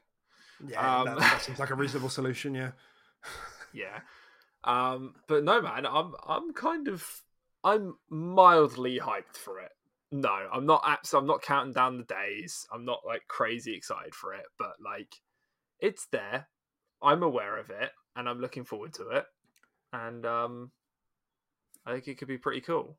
And by the sounds of it, assuming these reworks on existing characters and the rosters, which, by the way, the roster for Overwatch is already pretty fantastic.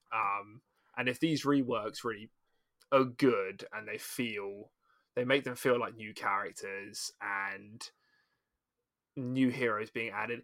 Again, it's so hard to say like how many new heroes are coming in Overwatch 2, or is it literally just going to be like 1 and then the original roster with some updates sort of thing? We don't know that yet. They could be more than that. So based on the information that's going to come later, I think I'll be more hyped for it. I feel like if they were just to be like, Overwatch 2 is coming out in November and it's got 1 new hero, 4 new maps, and some reworks, I'd be like, that's a little bit underwhelming. But if I had a handful of new heroes, decent reworks, and stuff like that, I'm pretty interested in it. I'm quite excited. So you're quite like confident that by the time the game I need more comes information. Out, right. So but you're like, for the most part, you're thinking like you'd want to play Overwatch 2. Yeah. You'd want to buy Overwatch definitely. 2 when it comes out. Yeah. I think so. Yeah. I'm largely in the same camp because I think the thing is, and I guess this is the thing, because it's been a while since they've done their last like hero. I can't even remember who the last hero was for Overwatch 2. I know they released that big old boy who like floats and he's got like big fondles and balls. He's like an evil boy. Don't know what I'm talking about? Yeah. Oh, I think I do. Yeah. I don't know his name. I feel like he was the last one, but maybe I'm wrong. And that was a while back. That was like 2 years ago, like at least 2 years ago. I feel so. Like the fact that, and we've heard about Overwatch 2 for like years and years and years now. And like you say, there must be quite a lot in the pipeline here. And like I think the new game mode is good because like one of the criticisms I think everybody always had of Overwatch is that the game, like there was one game mode. I always actually quite liked that game mode, the mix of like the push and capture. I thought there were some capture points, there were some maps that needed tweaking because there were like real choke points that were difficult. But I loved that tension that you got to those points and you like had to push for every inch. I thought those were good game modes. I'm surprised that other games haven't picked up on them, to be honest. Yeah, I don't feel like the game mode ever got stale for me in Overwatch at all, to be honest. Not that Overwatch invented these modes. I'm pretty sure, I feel like Team Fortress 2 maybe had something like this. I really don't know, but I know that Overwatch didn't create this sort of like push mode. Payload, sorry, yeah. And the in terms of sort of the reworks, I'm not expecting I'm not expecting big changes with the reworks, and like I wouldn't go into this thinking that we're going to see like entirely new characters. I would expect a small change here and there for a few of them.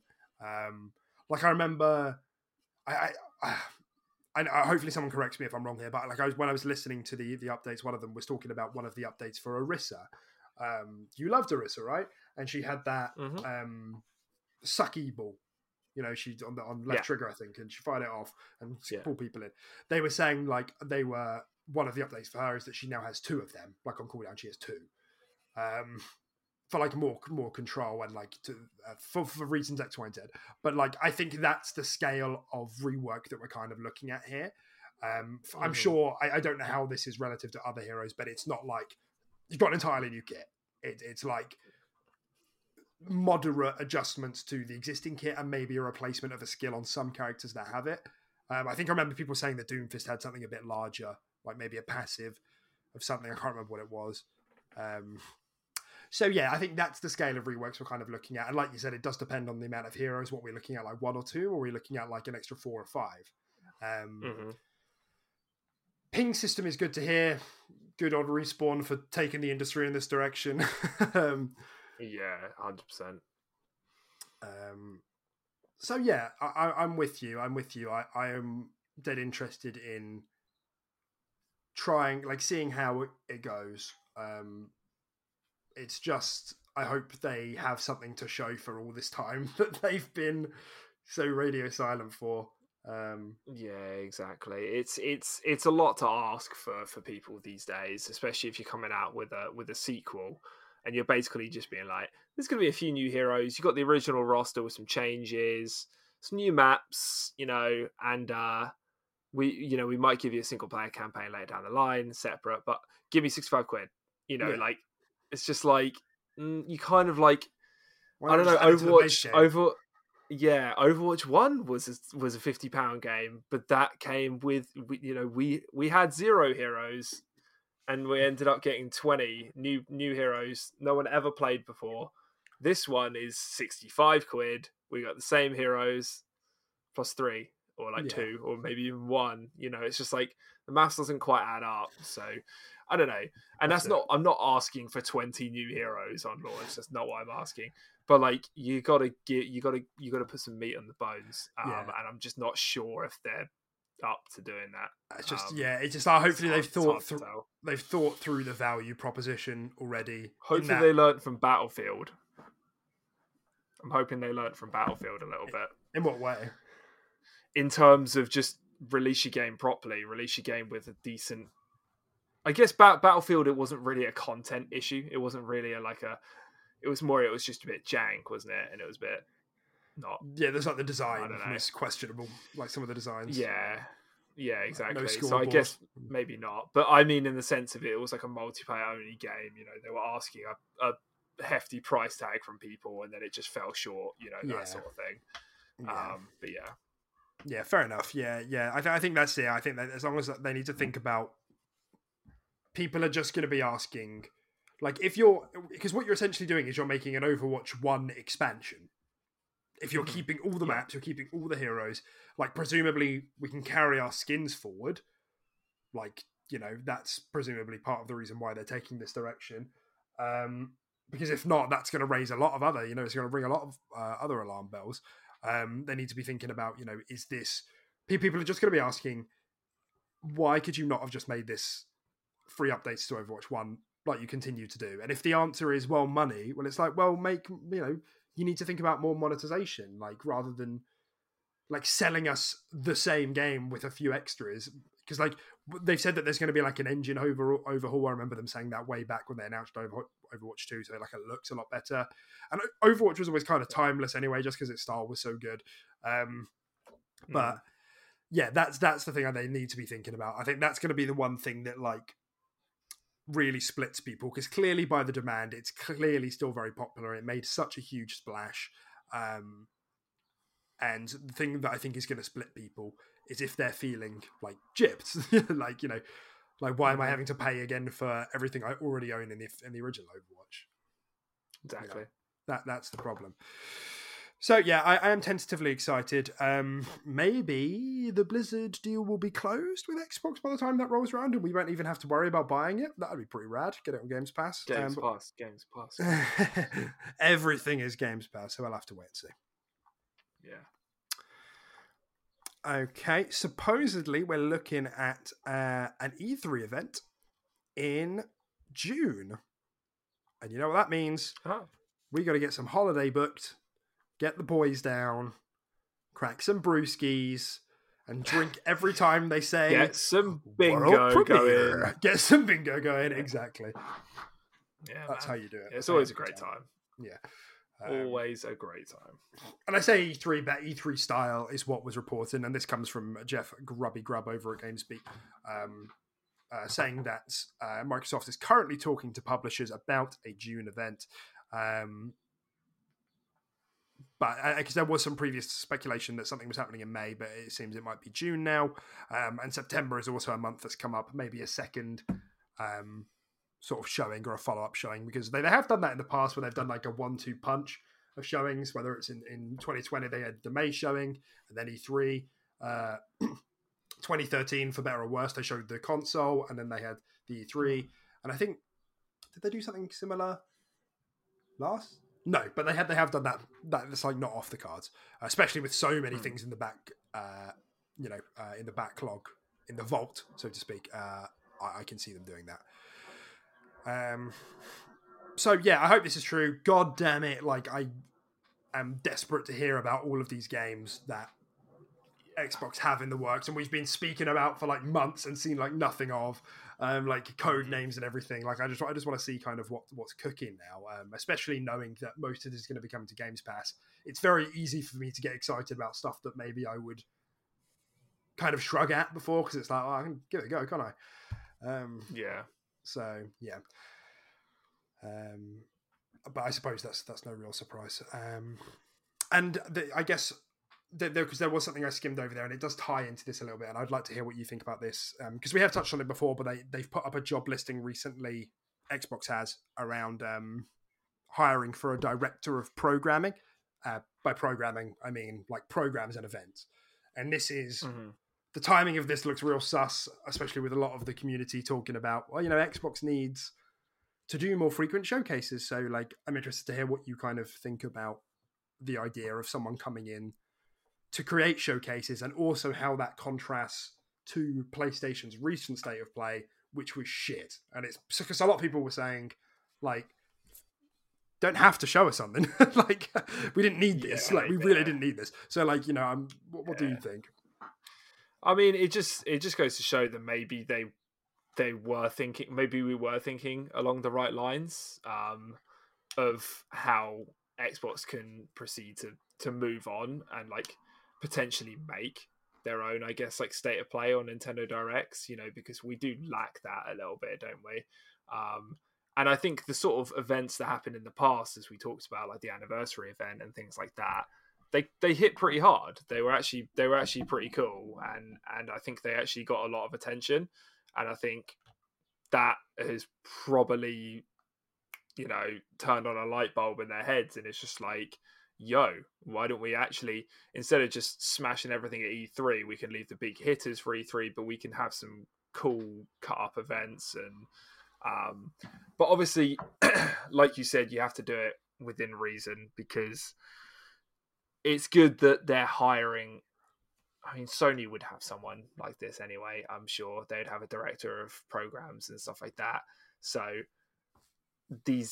obviously these issues can still happen, as like you said, their last state of play was kind of trash and it probably didn't need to be done, but hopefully it's the sort of thing where we are looking at it and we have like a team dedicated to it and a person dedicated to it, to actually planning these things out, what's going to be shown when and how, and sort of keeping people interested throughout the year, rather than these big blocks of silence that we sit in for a long time and then everything, and then massive block of silence, and then everything again, So I'm hoping at least that's what he or she is coming on board to do, is to just create this sort of schedule, this sort of roadmap, this sort of like, and just giving it to us a bit more face value. I think that'd be pretty cool. Yeah, I think definitely. we need our own little thing. Yeah, I think so too. I think Xbox does need that thing that's like it has its like brand recognition show that everybody can get excited for.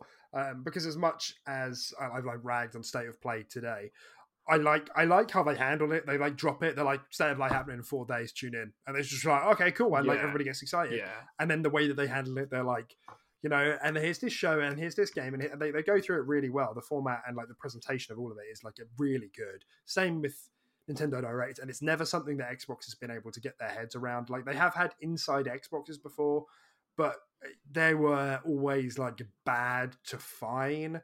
Like I think the most we ever got out of one was the announcement of Everwild, which was cool, but since it feels like maybe that shouldn't have been announced so early because Everwild is now getting a bit of a rework. Yeah. And so it's like, was that really like worth doing in the end? So maybe I kind of feel like they need to like rebrand because Inside Xbox has a bit of a bad, connotation. Like it's people don't think of it as something which is positive, but maybe they would if they did start showing some good stuff, and but just create a different name for that show, and have one. And I don't know if they want. I think Phil has expressed his desire to like keep E3 season going whenever that does return. Not this year. So maybe they just need like an E3 show and an Xbox show. And sort of have that roadmap and a name that people can attach to. Because they use language like Xbox and Bethesda Showcase before, but it's like, what are you going to do now? Xbox and Bethesda and Activision and Blizzard and King Showcase. It's like, it doesn't quite roll off the tongue, does it? And especially with all these publishers, like there needs to be some sort of brand cohesion. I feel the same. So, the same way that casual people can see State of Play, see Nintendo Direct, and they see that and they get excited and they're like, well, cool. Xbox hasn't quite got there yet, so hopefully, like you said, he or she is able to come up with something that will conceptually be have the same effect. Yeah, for sure. Alrighty, big news, really. This is probably the biggest news. Everybody's been speaking about it. It's very drama heavy. It's very saucy. It's very juicy. You probably saw about it around the initiative and around Perfect Dark. I said at the top of the show, the director of Perfect Dark has left the initiative.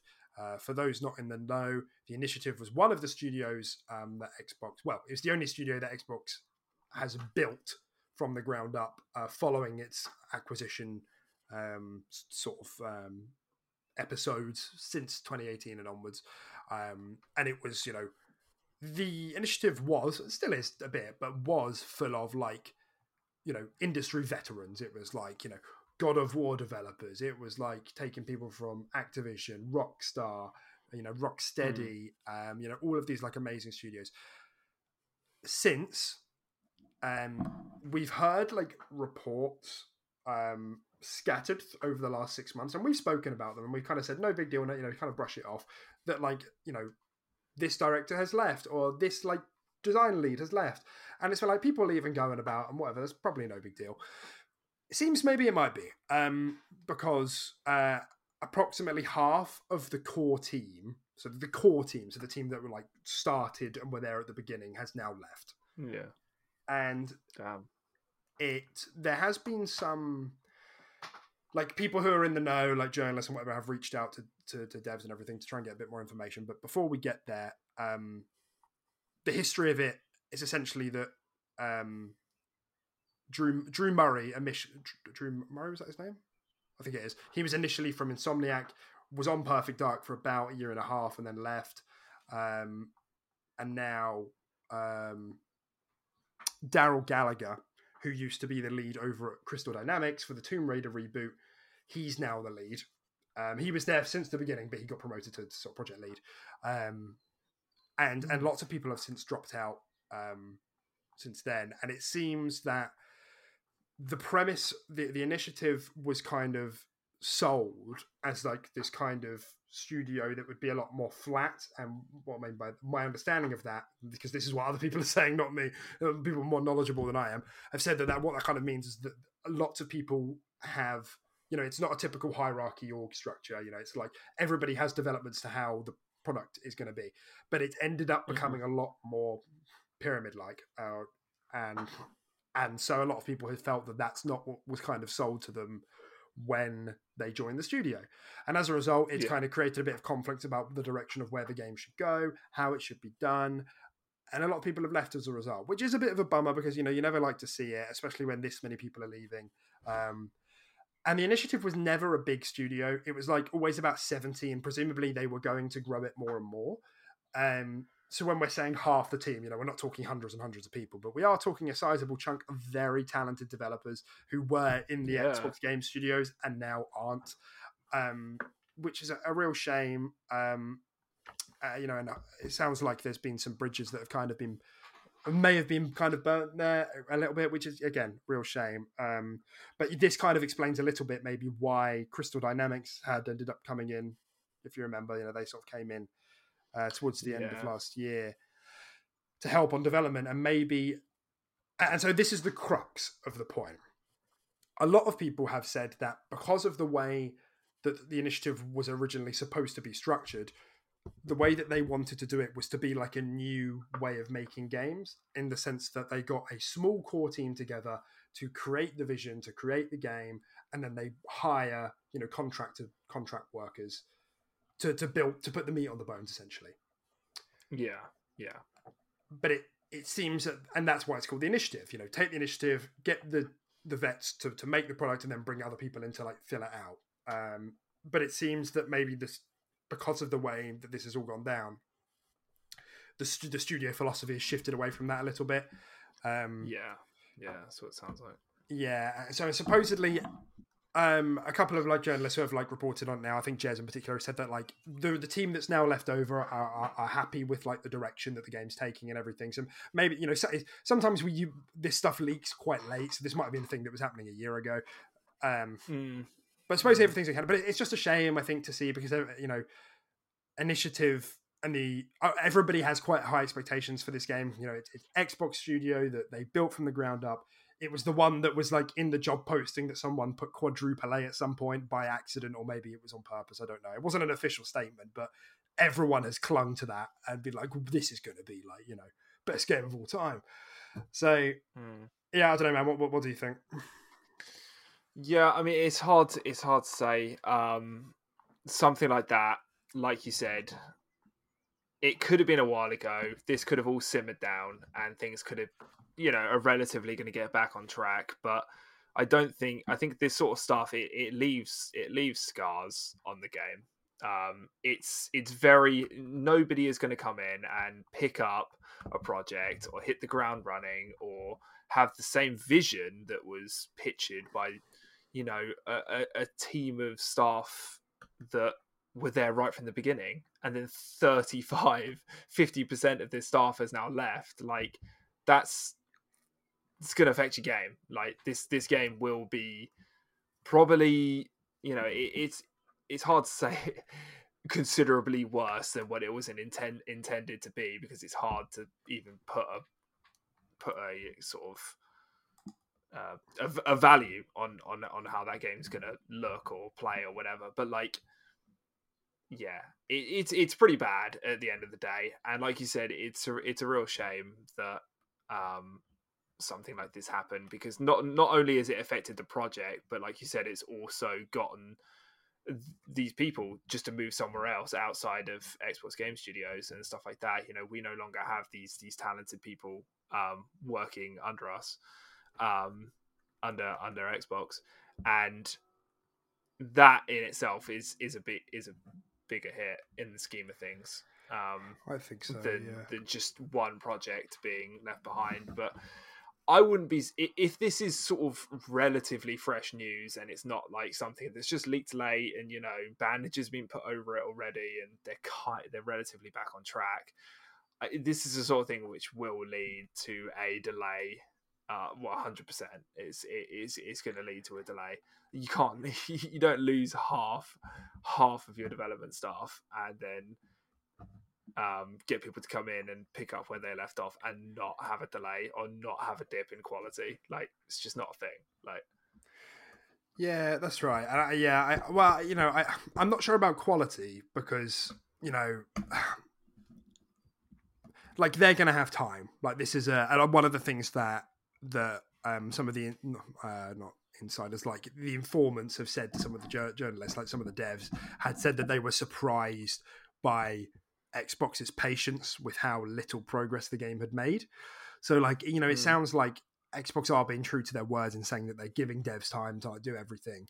And I think they want this. They're well aware that the public perception of this studio is to make something high quality, and I think you're right. At the very least, we're looking at a delay here as a result. I mean, we say delay, like it's not like it had a release date, but like, you know, an internal delay. Like if we were thinking 2023, considering the studio got founded in announced it was founded in 2018, we were probably looking at a 2023 release. That's probably reasonable. 2024 now wouldn't surprise me, and onwards, you know. So, but like you said, it sounds like it's kind of water under the bridge now, and that this stuff is kind of now running smoothly. But I think, you know, it's kind of one of those things. I can't imagine how hard it is to like start a new like throw a bunch of creatives together and be like, make something good. You know, like it's not as easy as that. And you know, we speak about this all the time, but you know, like work culture isn't something that sometimes comes together really easily. So hopefully they found their footing, and you know, hopefully this future with like Crystal Dynamics, because remember that Daryl Gallagher used to lead Crystal Dynamics, so essentially he's been like called up his old buddy. Well, that's what it sounds like, you know. I'm not trying to reduce it, but like he's called up his old buddies and been like, "Do you want to come work with me on like Perfect Dark? It's looking pretty sick." So you know, there clearly has been some push and pull there. Hopefully it works out for the better and the right decisions have been made for the final product.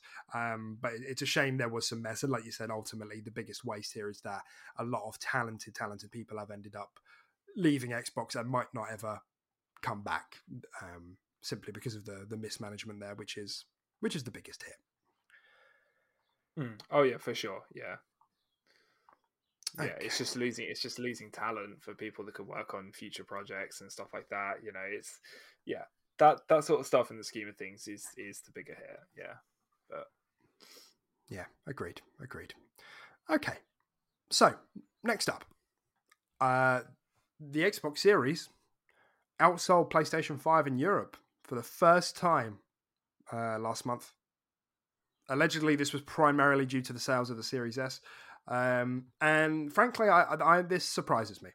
This does surprise me. And we've kind of spoken about kind of sales on the show before, and like, you know, is the Series S, you know, is this disparity between Xbox and PlayStation narrowing because of the conductor shortage and the fact that people can't get their hands on PlayStation 5 and are buying Series S's early, or is it simply because the Series S inherently has a wider audience and people that otherwise wouldn't be jumping into the next gen now are buying a Series S, you know, who otherwise don't have a platform preference? And it seems that, you know, it might be a bit of both. The Series S is really doing some hard work here. Yeah, I think it is a combination of both. I think it's a combination of the whole chip shortage thing, because you still can't buy PlayStation 5s, you still can't buy Series X's, to be honest. Like, you know, you get the occasional stock in and stuff like that, but and the S is just that it's a really nice entry point, both in price and power, into the next generation. You know, it provides people with that extra boost that the consoles didn't, to achieve, you know, this next gen gap that we've moved into at a very nice price point that's actually affordable. And yeah, I just think all that combined is the reason why this has happened, I think. And yeah, man, if it wasn't for the S, I think it would be a very different story. The S is fucking pulling us along right now. Yeah, I think so too. And I guess, you know, it's all the more confounding because, you know, so far this year Xbox has been dead quiet. So it's like, why why now are people buying it? And, you know, it might just be simply because of the fact that, you know, there's been a lot of positive press about Xbox, despite, you know, the kind of reasonably dry. I mean, I say dry. Things like Elden Ring are still coming out. We still got all these big releases. They're just multiplayer. Dying Light, was pretty big as well. And and people are that's coming off the back of the Bethesda acquisition and the Activision. Maybe this stuff is like permeates into the casual audience more than we give it credit for. Because I definitely don't feel like I think so. People pick up on this stuff as much, but news travels fast and wide nowadays, so maybe people do just they hear that and it's in the back of their mind. They see a good deal for the Series S, it's in impulse buy territory at like $300 or 250 quid, and they're like, well, they just bought Activision, for God's sake, what's going to happen next? They're silent now, but something's going to happen soon. Starfield, it's coming out at the end of the year with the makers of Skyrim, which we all play. So, maybe actually that sort of stuff is having a bigger effect than we give it credit for. Yeah. I think it. Yeah, I absolutely think it does. Especially when like news articles and stuff like that, they do a good job at generalizing a lot of this stuff as well to sort of help the casual audience. Just like you said, just be like, the news article might just be like, Starfield from the people who made Skyrim. It's Skyrim in space. It seems stupid to like people like us that know a bit more about the industry, but that generalizes it and sort of sparks that thing in like a casual gamer's brain. And then, like you said, it might trigger this impulse buy. It might trigger like them to do a bit more research or something like that and find out, Xbox is looking actually pretty shit hot. Maybe my wife won't notice this on the bank statement. It's not that expensive. Yeah. Boom, buys it. Done. That's right. I definitely do, and just the fact that it's available, right? When others aren't, Helps. It's their only option. I think all that comes into play, and it's just skyrocketed the sales 100%. Yeah, especially when people. It's not just one thing. It's multiple things, definitely. Yeah, and especially when people keep hearing about these shortage supplies, the fact that, if you're a casual person is like, actually, I'd really like to play, like, let's say, Elden Ring, and typically I play on PlayStation 5.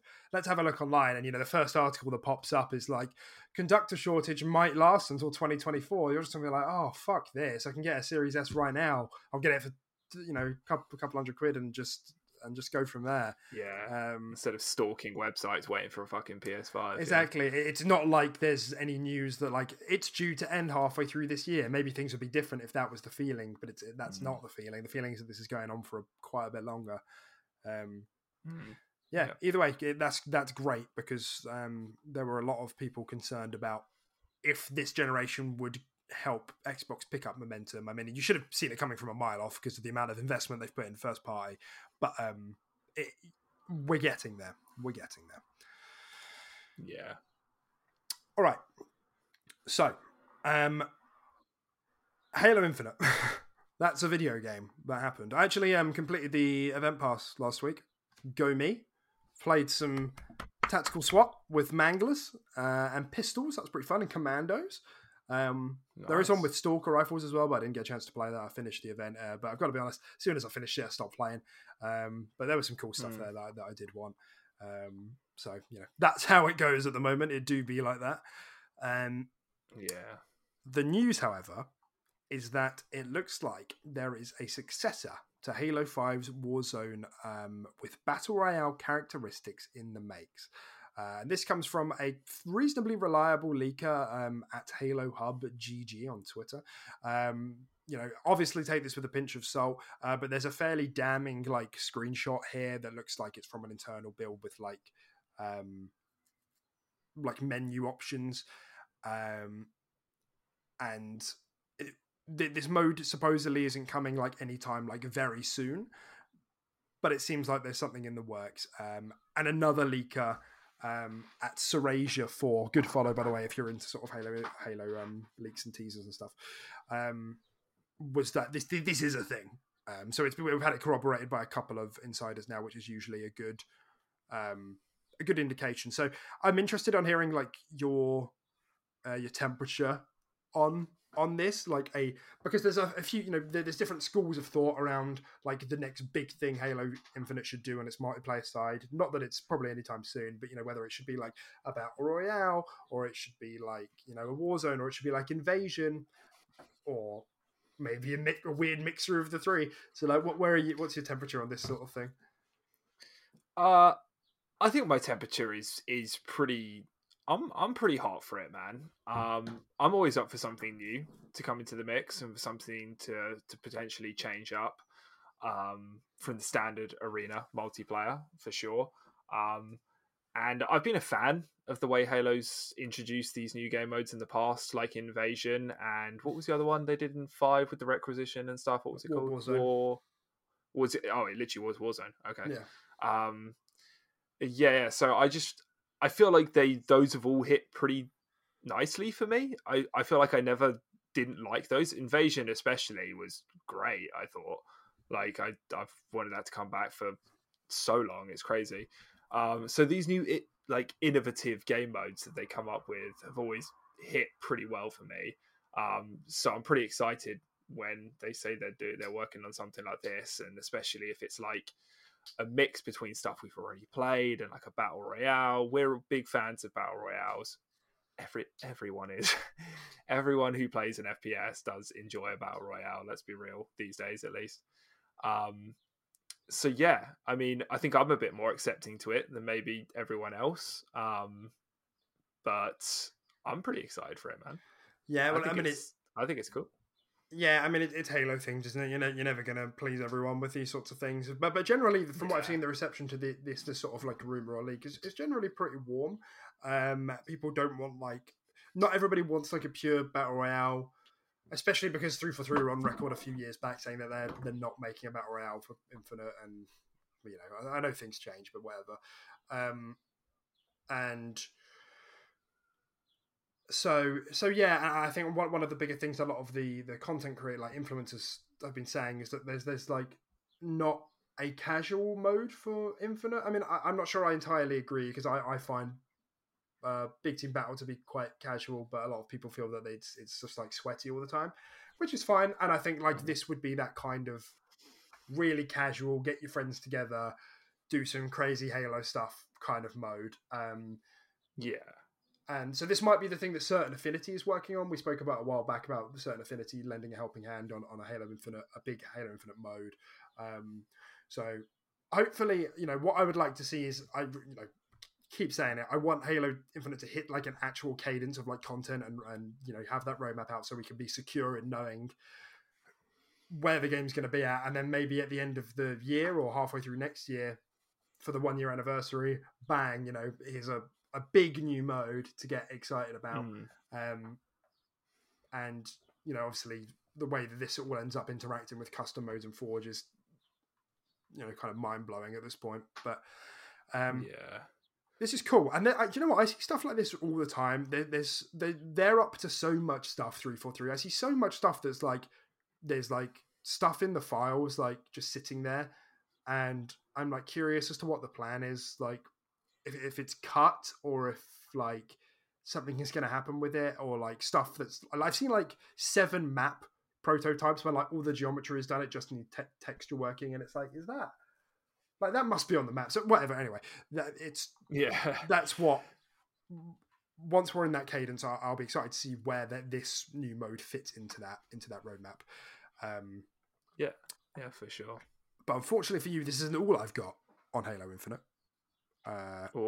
Yeah, I know. So coming from, again, Surasia,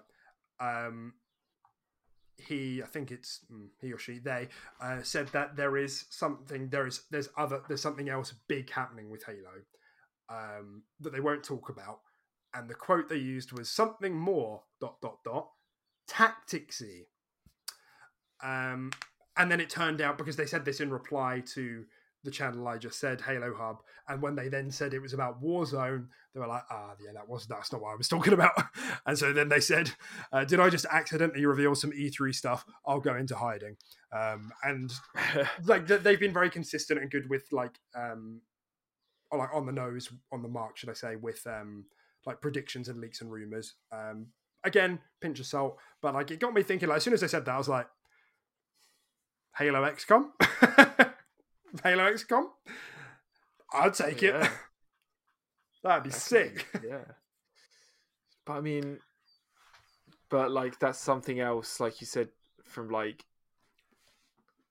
They wouldn't bake that into Halo Infinite, would they? No, It no, should be but its own thing. no, Yeah, yeah, I was about to say. yeah. It was just something Halo related that they were talking about. Oh yeah, but that a Halo sort of tactics game like XCOM or Gears Tactics, exactly, Tactics E. That would be so cool, and I think we can all safely say that the transition into that genre can be done with Gears Tactics because they did a pretty damn good job with it. And Halo's universe is, well, hell, I might get some hate for this, but it's more expansive than Gears, at least I think. No, it is. In It terms definitely is. of what you can do with it. Yeah, it definitely is. So yeah, that would be pretty fucking cool. I'm not gonna lie. Yeah, that would be sick. Yeah, I agree. And actually, do you know what that reminds me? The TV show's coming out like next week, isn't it? The Halo TV show. Oh, is it next week? Yeah, it's like next week. Wow. There's been like previews. People have put out like the press have seen the first 2 episodes, and there's been like previews and reviews of those episodes. Is it all launching at once, or is it week by week? Oh, I don't know actually. Don't know, because I need to get my month free of Paramount Plus, or what normally they do like a week free or a month free on these streaming platforms. Games Pass are giving away a month that. free for Paramount Plus. Oh, okay. Oh, nice. Well, there you go. Done. There you go. Easy clap. Watch it. Yeah, it sounds like most people are kind of meh to good on it. I think GameSpot gave it an 8, which is like on the higher end of scores I've seen, which is obviously good, really good. Other people are like less hot on it and are like down the sort of 6s. It's on like a 65 on like Metacritic or something, and for TV shows that's like kind of good. It's not bad. It's like lukewarm, which is honestly not that bad. But it's a lot of people have gotten a huff about it because one of the show writers has said like, oh, we didn't really look at the games to like when we write the show. We didn't really like draw from the games, and a lot of people were having a bit of a fit about that. Yeah, which I was like, well, like it's not like shows or movies like based on games have ever had a good history, Exactly. Like 2 examples I can think of, like The Witcher and Arcane, are not like direct clones of the games. They're based off other material, and which is based off the book. I know the game's based off the book, but it's still a lot of people criticize the difference between the games and the book, so there is a big cavern there. So they come off other materials, and that's important because like games are good not just because of the way something is told on paper. It's a different industry. Just let them work their magic. Just let them take some material, some source material or whatever. Like I feel like TV series and movies that try and relate too much to the games, it becomes painfully obvious, and it becomes some weird hybrid, and it's just crap. It just doesn't work. Exactly. So just like it's a different industry, just give them some lore and let them work with it. Like, let them have their own spin-off on it. It doesn't need to take from the games.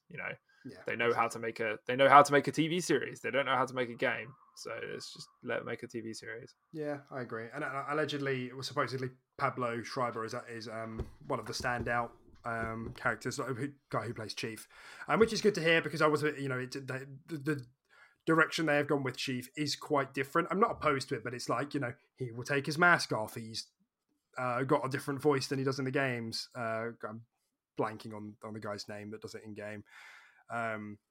But apparently he does a good job and it's a good fit. So I'm happy to hear that. And it like aesthetically looks like really good. Not only is it like high budget, but all the costume design is like there's no right to be that good. At least it will look good if nothing else. But yeah, I'd like to watch it at some point. So we'll have to see how it does.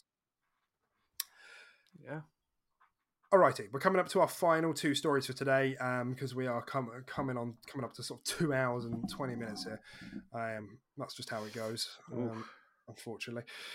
So the first thing is that there was a new Starfield video called Made for Wanderers, and to give you the too long didn't read, it was sort of a sit down with the lead devs, with God Howard at the table as well.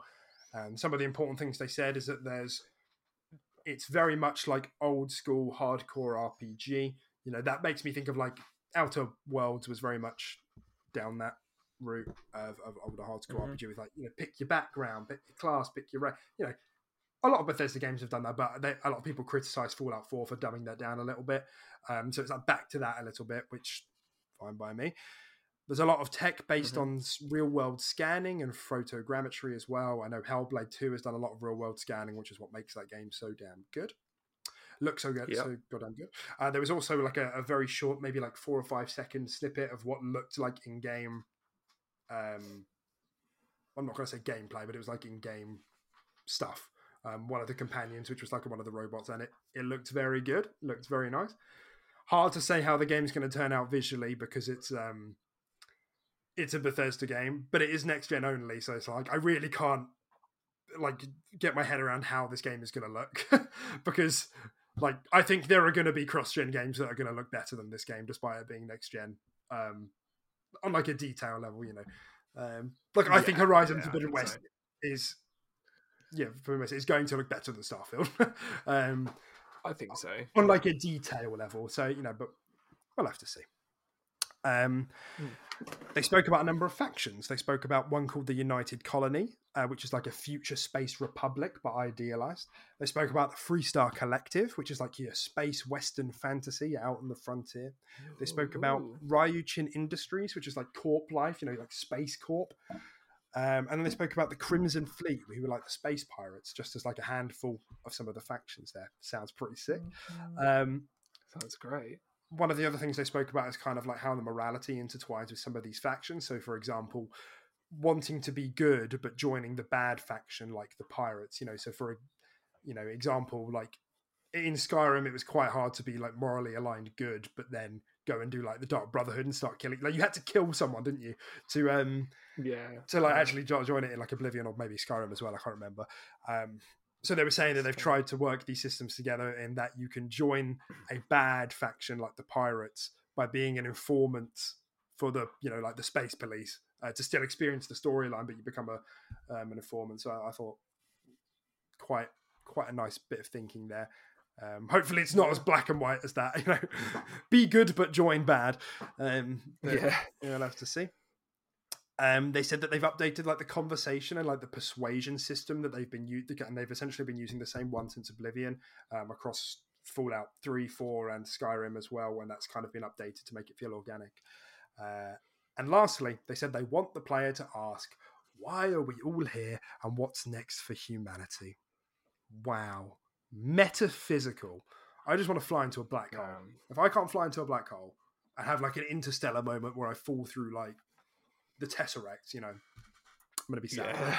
Yeah. Oh, yeah. I mean, I'll uninstall and I'll give it a terrible user score on Metacritic. Yeah. two at least.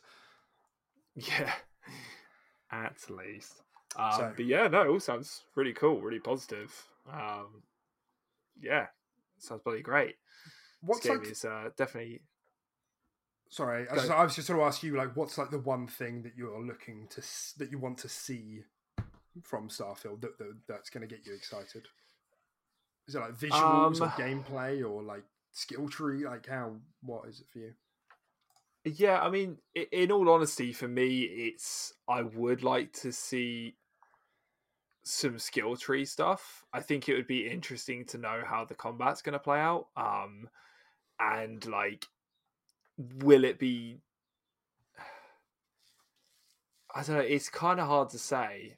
Sort of how like will they go for a similar system to like Fallout or something like that, or would they go like again something similar to Skyrim where it's based on whatever you're using, you sort of level up and become more experienced with it as you go. But then it's a lot less dense, I think, when it comes to that, because I feel like there's just kind of guns, and that'll be it in Starfield. Like, I can't imagine in that sort of timeline and this sort of era, like hand-to-hand combat, one-handed, two-handed, that sort of stuff. That's not really going to be a thing. It's kind of going to be more Fallout-y, shooty kind of thing. But yeah, I think it'd be quite interesting to see all of that come into play, and for me, just like equipment as well. I think it would be really interesting to just see how like what you can do with your ship, and like what kind of like cool like high tech stuff you can use. Like like if you get on a planet and you land on a planet, can you just throw like a fucking cube down that will like scan the fucking planet for you and give you like, or just something like that, some like cool like high tech gear. Yeah. I think that would be really cool for me. And then factions, like genuinely, I'm not just saying that because it's there. They do I some love bloody that good sort of factions. stuff. Yeah. Yeah, I love that sort of stuff in Bethesda games. Like doing Thieves Guild and Dark Brotherhood was some of my favorite memories in Skyrim over the main story. So that sort of stuff is really important to me as well. So yeah, I'd say that sort of stuff is what I want to see and what I'm kind of looking forward to the most. Yeah. Awesome. Yeah, that's interesting to hear. And what I can tell you is that, because I remember we've spoken about like leaks in the past from Starfield, and one of the big leaks matched up pretty well to some of what they've been speaking about here, like word for word, some of the factions. So there's like a degree of like validity to it there. And one of the things that they said, obviously don't know if it's true or not, but the leak matched up reasonably well around the leveling, is that it has organic leveling like Skyrim. Again, like, don't know how that works. How are we gonna have a skill system like that's as dense as Skyrim, like two-handed, one-hand, like what are like sneak, like what are the things gonna be here? What are the skill trees gonna be in this grounded like sci-fi NASA punk setting? So allegedly organic leveling. And the second thing is that any sort of like the powers, quote unquote, are going to be more biotech, and they compared it to like Prey, which made me raise an eyebrow, because I thought actually as Prey unraveled, some of the powers actually got very cool and very interesting, and you can imagine like like a fringe faction on Earth, like reasonably far in the future, are like just getting into that like kind of cyberpunk like level of technology where there's like those kind of biotech augments. You can imagine going to another planet where actually they fucking eat like magical squids and they give you squiddy powers, like things like that, Dude, that's incredible. Yeah, thank you. Or like you bathe in the fucking cosmic light of the nearby moon strongly, and that gives you moon powers, Moon Knight. Become Moon Knight. I don't think that's biotech though, now that I think about it. That's just straight magic. That's like moon magic. It's just a really fucking cool idea. Yeah. That's what it is. So yeah, I think like that's, but like I agree, it's like it's hard to imagine, as much as like I understand that as a system. It's like, yeah, but still, like how does that, like what are my biotech powers here? Like what am I, like you said, like what's the equipment? Like am I just shooting guns? Am I gonna have like a taser stick? Am I gonna have a machete? Like do things get more exciting than that? You'd hope so. It's just, I think it's hard to put into pictures, and I think that's what makes Starfield quite an anomaly, in that it is in a bit of a interesting space.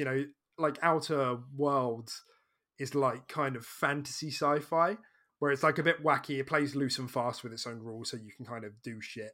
And as a result, you have plasma guns and you have normal guns and you've got like electric shit, and there are like crazy melee weapons.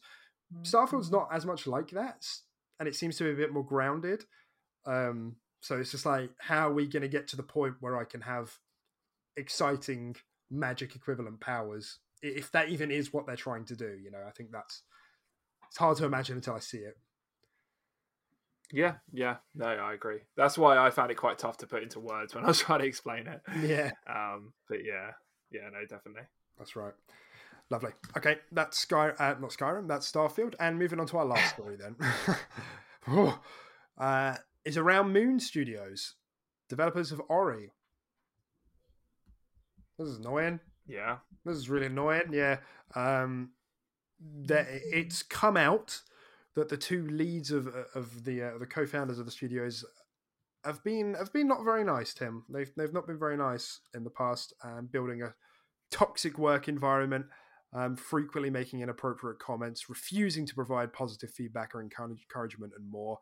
And some people have since piped up on Twitter or sent anonymous messages to journalists and verified themselves or whatever, saying all of it was done in the name of like creativity or like creative quality, and like putting people through horrible work conditions and like borderline abuse wasn't a word that was used. I think that there was a line that was drawn there, but it was like really horrible, really toxic, like name calling.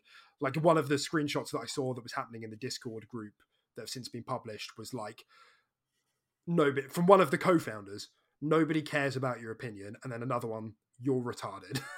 Like this is not work environment. Whoa. Kind of like that's language, that's is not it? okay, dude.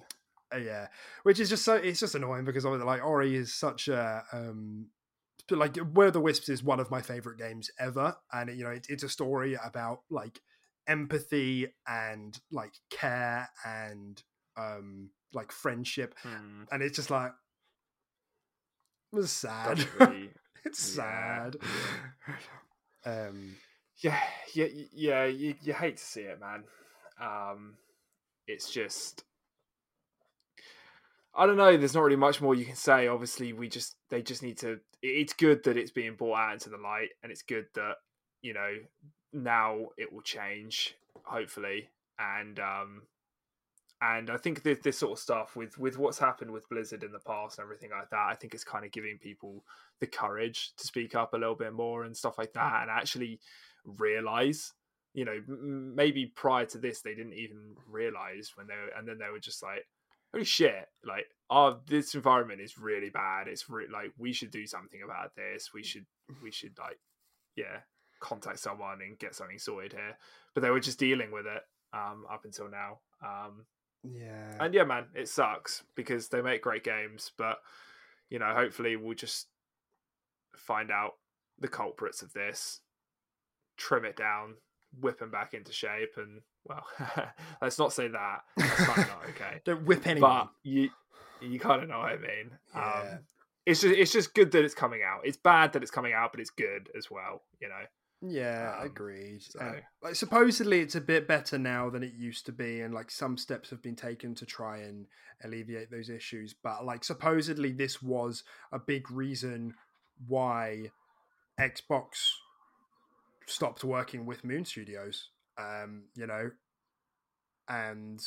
because some of the staff that Xbox were lending were just not being treated well, and they, Moon Studios ended up burning bridges, which is a fucking shame, because like I've said on the show, like I would love it if Xbox, like if there were to be acquisitions that happened, Moon Studios seems like a perfect like fit. They're an up and coming studio. They've delivered 2 critically acclaimed hits.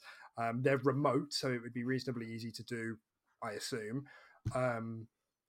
And their next game is supposedly like an action RPG like Diablo-like, which it's gonna slap, because these the clearly the team they've put together are like really good developers, but like this sort of treatment and communication, it's not only gonna push people away, it's just shit, because like we've all worked in environments where someone is just not nice, and it festers and it lingers, and it's really horrible. Isn't, it's not worth it. Nobody deserves to be treated like that. And I think there is this problem of kind of like an overly creative team. Like there was this kind of thought that that the team didn't need like middle management. Do you know what I mean? And which is funny, because obviously like the popular thing is that everybody hates middle management, my line manager, but sometimes those are kind of stop guards to prevent this shit from happening, because the person who's literally the founder of the company is like, calling you slurs and shit. It's like, well, maybe someone who isn't a prick, like who actually has social skills, can like communicate this to me. And that's the thing. It's like, I think acknowledging limitations sometimes, acknowledging that maybe you are a creatively minded person who's good at producing and publishing and designing, but maybe you need to give this role to someone else, allow someone else to communicate this down the hierarchy. Yeah, exactly. Yeah. No, yeah, I couldn't agree more. These sort of roles, it's different. Yeah, there's managing a project, and then there's managing people. They're very different things. And they require different personalities and different skills and stuff like that. So, it is. a lot of companies do have someone dedicated solely to just managing people, right? I mean, a lot of people see it as a HR department and stuff like that, but for reasons like this, that they can get positive feedback and stuff like that from their managers from the technical standpoint, and then they can sort of deliver it to them in a more humane way, rather than just an idiot being like, I don't have time for your shit, because the people in charge, let's be honest, they're probably under a crunch period and a lot of pressure as well. So these things, they might not mean in that way, but they're just like, fucking shut up, I don't care about your opinion, just get it done, sort of thing, because they're under so much pressure too. And you can alleviate that pressure if you just get someone else to look after people, right? And then just, I don't know. Yeah, there are ways that you can alleviate pressure off everybody. It sounds like they had real issues, whether that was caused by work-related stress or performance stress from the founders or not. It's still obviously not okay. And because one of the other stories I'm just remembering now that I saw was another woman. I say another woman; it wasn't all women who had spoken up, but there was one of the women said that during her interview for Moon Studios, she was like interrogated about if she's going to be having a baby. And one of the friends who already worked at the studio said that the person who was interviewing her, one of the founders presumably, said, I'm not going to bring her on just to pay her maternity. And it's like, this is like, supposedly the headquarters is in, I think, Austria. Even though it's a remote studio, like I said, so people work remotely around the world. That's illegal here in the UK for obvious reasons. It's gender discrimination. So it's not a good look. It's maybe not on the same severity as some of the other things we've had the misfortune to have to speak about, but it's just not. It's not nice. And I particularly empathize with this, not just because I love Ori as an IP and those stories and those games, but like I work purely remotely as well, and I'm like, I've built up a thick skin, but like I have found myself being in positions where I have been like very stressed and oversensitive to emails, simply because you don't get the same tonality and you don't get the same vibe you get when you're speaking to someone. You read an email and you're like, this is it, I'm fired, they're going to report me, I'm going to have my house like raided, and literally the email just says like, have a nice day, so I empathize with this kind of, you can have horrible emails, but for somehow it's even worse when it's just words on a screen. I totally see that 100%. And I've had experience in that myself, so yeah, definitely. All right, well, I mean, best luck to the team there. Hopefully everybody who's not happy has managed to sort of move on, and hopefully the steps are being taken to make sure this is a more reasonable work environment, because clearly they are a talented team, and they don't need another studio. They don't need another report like this sort of derailing their work at the cost, especially if it's at the cost of other employees. But other than that does it for the news today. Sorry that it's been so long. If you've managed to stick around to the end, you're a goddamn legend. This might actually be the longest one we've done yet. Definitely. Yeah, definitely. But that's how it is. So, Tim, any closing thoughts for today before we head off and come back next week with Wonderlands, hopefully? Oh, yeah, that's a good point. Yeah. No closing thoughts from me. But yeah, obviously looking forward to talking about that next week. And what was that? What was the other thing coming out as well? There was something else coming out. Something else coming out. What was it? Like this week? Right at the top of the list. Yeah. Something else this week as well. Not that we'll... But Ghostwire. It'll be interesting to talk about Ghostwire as well next week. Yeah, definitely. Obviously, we won't be playing that but don't have PS5s. But it'll be interesting to talk about. And but apart from that, no, it's been a pleasure. Lovely. All right, everyone. Well, thanks for sticking around today. If you have anything to say, anything to tell us, maybe we got something wrong, let us know in the comments. Probably did. We usually do. But we will catch you next week. Hope you have a lovely week. Bye. Bye. Hey, it's Danny Pellegrino from Everything Iconic. Ready to upgrade your style game without blowing your budget? Check out Quince. They've got all the good stuff, shirts and polos, activewear, and fine leather goods, all at 50 to 80% less than other high-end brands. And the best part? They're all about safe, ethical, and responsible manufacturing. Get that luxury vibe without the luxury price tag. Hit up quince.com/upgrade for free shipping and 365-day returns on your next order. That's quince.com/upgrade.